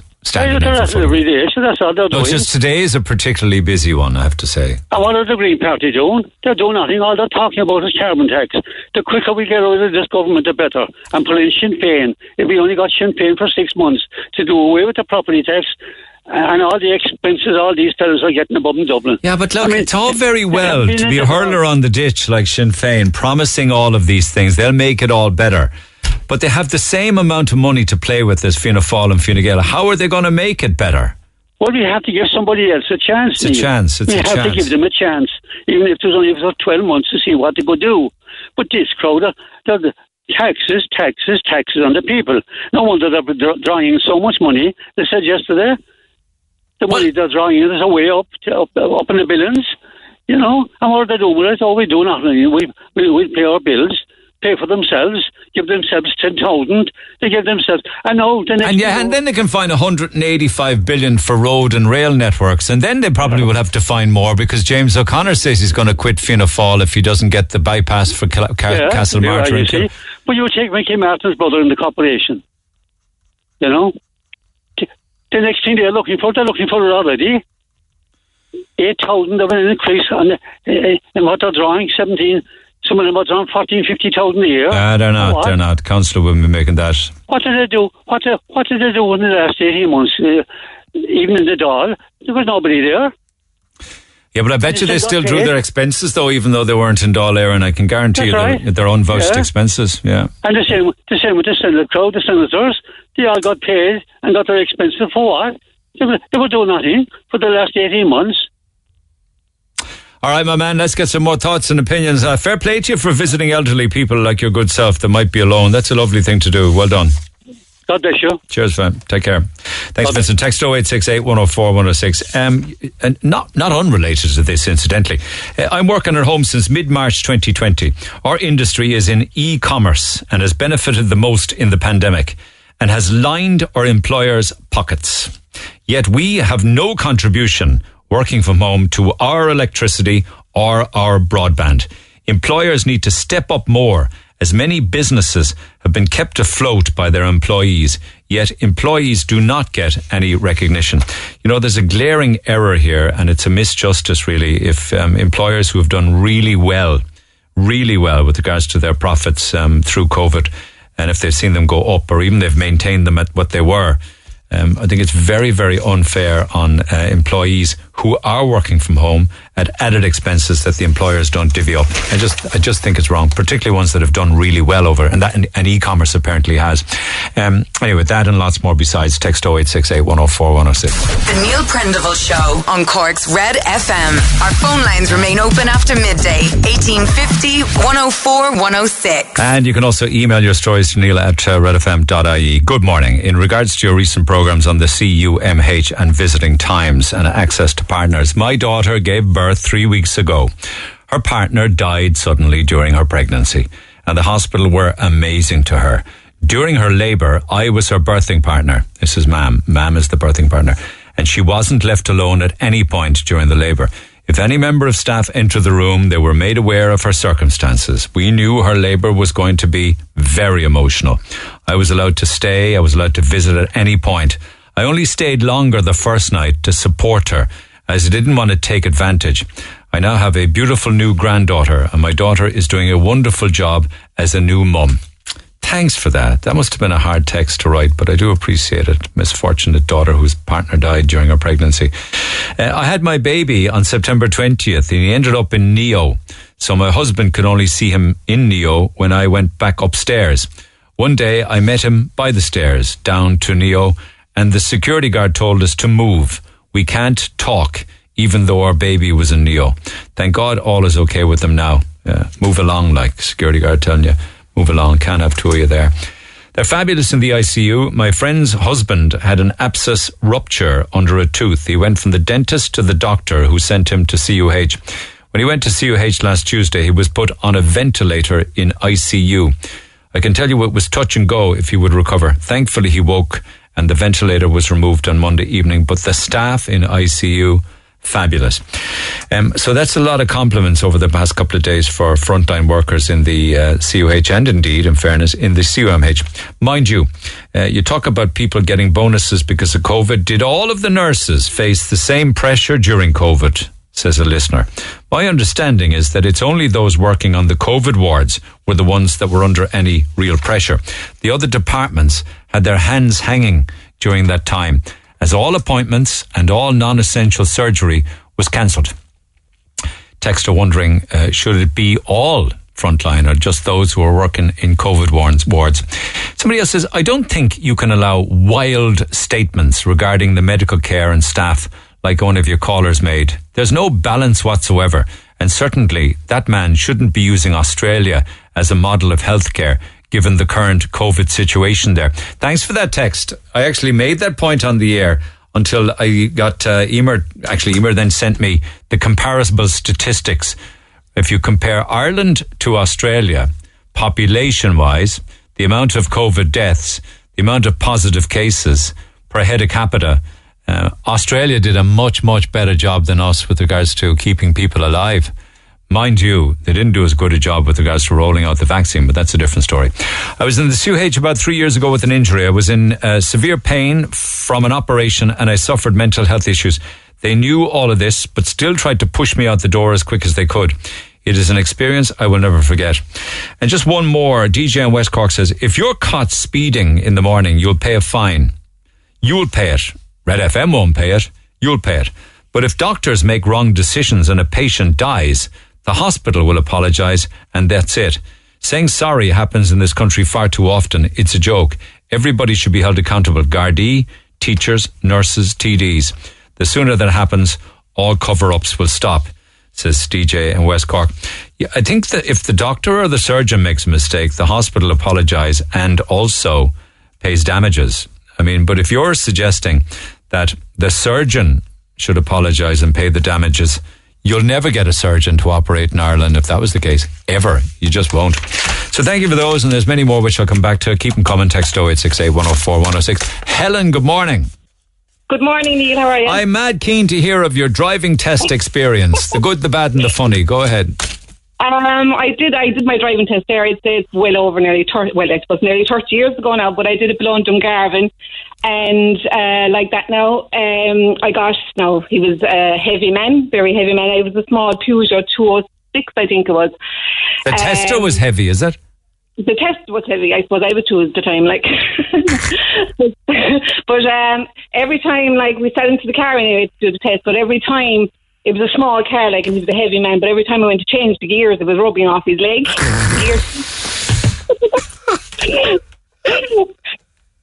And then when I went to take off up a hill, the brakes used to stick in the car. So, like, no matter whether you use a handbrake or not, the brakes were sticking, so I was able to take off, not a bother, like. But it was a day of my husband's anniversary as well. But I'd say, you know what, Neil, at the end of the day, I'd say it was the thrill of my hand rubbing him up and down his leg. You were changing gears a lot more than you should have just to rub his leg, oh my is it? God, I was constantly in first and second. Why? And if your hand and the gear stick was rubbing off his leg, why didn't he move his leg? He couldn't, is it? I suppose he was getting a thrill out of it, I suppose. I'm not recommending that anybody should do that with the tester, incidentally, Helen. Well, when I did, he was doing it for me, like, so I don't know, he was getting the thrill out of it, not me. and you passed, did you? Oh, I passed, not a bother. He was a bit stuttery as well, so I'd say maybe that was the reason as well. He was excited. He was an excitable, stuttery, large tester. Oh, he was very very excitable. I'll say no more about that. All right, good luck. Well done. Cheers. Thank you. Bye. Thanks a lot. Lines open at 1-850 104 106. If you have any crazy stories with regards to passing the test or failing the test, then do get in touch. The tester, actually, I didn't click my seatbelt properly and had to hold it with my arm to stop it sliding up. Nerve-wracking, but I passed. You're lucky. I mean, I won't even go there. I mean, you could have just said, listen, I didn't click the seatbelt. I've been driving without the seatbelt on. Probably best not to say that, you'll fail. When I was doing my test 22 years ago, I was in my car around lunchtime. When I stopped my brother, came to the window talking. He wouldn't leave for about 10 minutes as he'd had a few pints in him. It killed 10 minutes of the test and I still passed. The driving instructor, actually it was the tester, not the instructor. The tester just laughed at it. Could you imagine that? Doing your test, and in the middle of the test, your drunken brother comes up to the window maybe at traffic lights. My driving test experience was the tester's words were, there's no need for you to talk. I'll give you instructions where to go. I found it so abrupt. I said, I'm failed here anyway, so I just went through the motions. But I actually passed. Driving testers say that a lot. You know, I will tell you what to do. There can be almost a very sergeant majory about it, I think, a lot of them. Maybe that's changed. It used to be that way anyway. Anyway, lines open at 1-850 104 106. I'm conscious of calls here. Jean, good morning. Morning, how are you? We all know that the local property tax has been adjusted now, and we've all been getting bills. Mine went up. Did yours go up? No, I got my notification last week, and I rang Revenue on Friday morning about 10 o'clock. Now, I had the phone number for the property tax place, and I got through in 5 minutes. And the girl I spoke to, Anya, was lovely, and she said, I just gave her the last house sold on my estate. All right, okay. Did you not get a bill estimating it first, though? No, I got telling me what my property tax was last year was 539. Yeah. And I said to her, and then she said to me, well, your property tax for this year will be €445. It came down. And I said to her, but I paid $539 last year. And she said, yes, but all the property tax is coming down with the exception of a few. And who would the few be? People who had very expensive houses that were undervalued, is it? I think so. I didn't ask, but I presume that because people undervalued their houses probably in 2014 or whenever it was brought in. But she said that, and she said hopefully it will come down again next year. Okay. But she said you just ring us when we get the notification. Okay, so she said to you that in the vast majority of cases, with only a few exceptions, people's LPC, their local property tax, LPT, will come down. She did. Well, good for you, and that's a nice, And listen, I actually was thrilled because the day before I had to renew my house insurance, and the girl there, without me querying it, said to me, we're taking €50 off that. Oh, you're having a good week. The only thing I will say to you is that you shouldn't have to pay local property tax at all, nor should you have to pay universal social charges. They're awful taxes and they're very unfair. Yeah, but I don't mind paying it. Okay, you want to pay mine? I am old, so I don't mind, it's just one of those things. I mean, we lived in Maynooth many, many years ago in the 70s, and we paid water there because it was part of the Kildare County Council. So we paid water and refuse that time. I don't think you should have to pay for your refuse being collected. I don't think you should have to pay for water. I don't think you should have to pay local property taxes. And I don't think that we should be paying a universal social charge. I believe that we pay enough taxation all through our lives for those things to be provided for. There is no reason why you'd be paying those things when Eamon Ryan has 8 advisors, and some of those 8 advisors are earning $100,000 a year. I just don't think it's right. Yeah. Well, my son lives in England and he says we're getting away with murder. Why? Because they pay more. He pays huge taxes and he pays the NHS. Everybody, people say, "Oh, it's free over there." He said he's paying £1,000 a month towards that from his wages. I don't know anything about that, but healthcare is freer in the UK than it is here. Doctors' visits are free, prescriptions are free. We pay for everybody, not for everybody. Okay, I wouldn't be that up to date as to who's precluded from it, but I know that they have a much more generous, like. You know this universal social charge? You're a pensioner, so you don't probably pay this. Yeah, but I do actually, yeah. Do you? Okay. Well, that could be as much as 7% extra tax. Universal social charges. And there is nothing universal about it. It's only Ireland. They call it universal, but it's only an Irish tax. Mm-hmm. It strikes me as very unfair on people. Well, it is, I suppose, because my late husband now, he passed away 7 years ago, and I'm still paying that, but he had a very, very small pension, and I paid that. It's deducted from mine about, I can't even remember what it is, but it's low anyway, It's just that we don't seem to get anything that we are entitled to by way of paying taxation. Everything is extra. Do you know what I'm saying? Yeah, I know, yeah. And I for one, I'm just fed up of it. Yeah. I'm more fed up of it now with energy costs going up and having to live in a climate like this. Where energy costs going up, that's worldwide. I know that, but it comes at the same time as everything else. We're going to be getting more carbon taxes. It's just more and more taxation. I think there's fierce waste in this country and fierce taxation. Yeah. I suppose, But you're happy enough to pay away, so off you go. Because I always think, we could be dead tomorrow and there's no point in, getting ourselves excited about it. Okay, thank you. Okay, thank you. I won't get excited. All right. You're calming me down, Jean. Thank you for that. All right, cheers. Okay, bye. All the best, all the best. Take care. Sinead, good morning.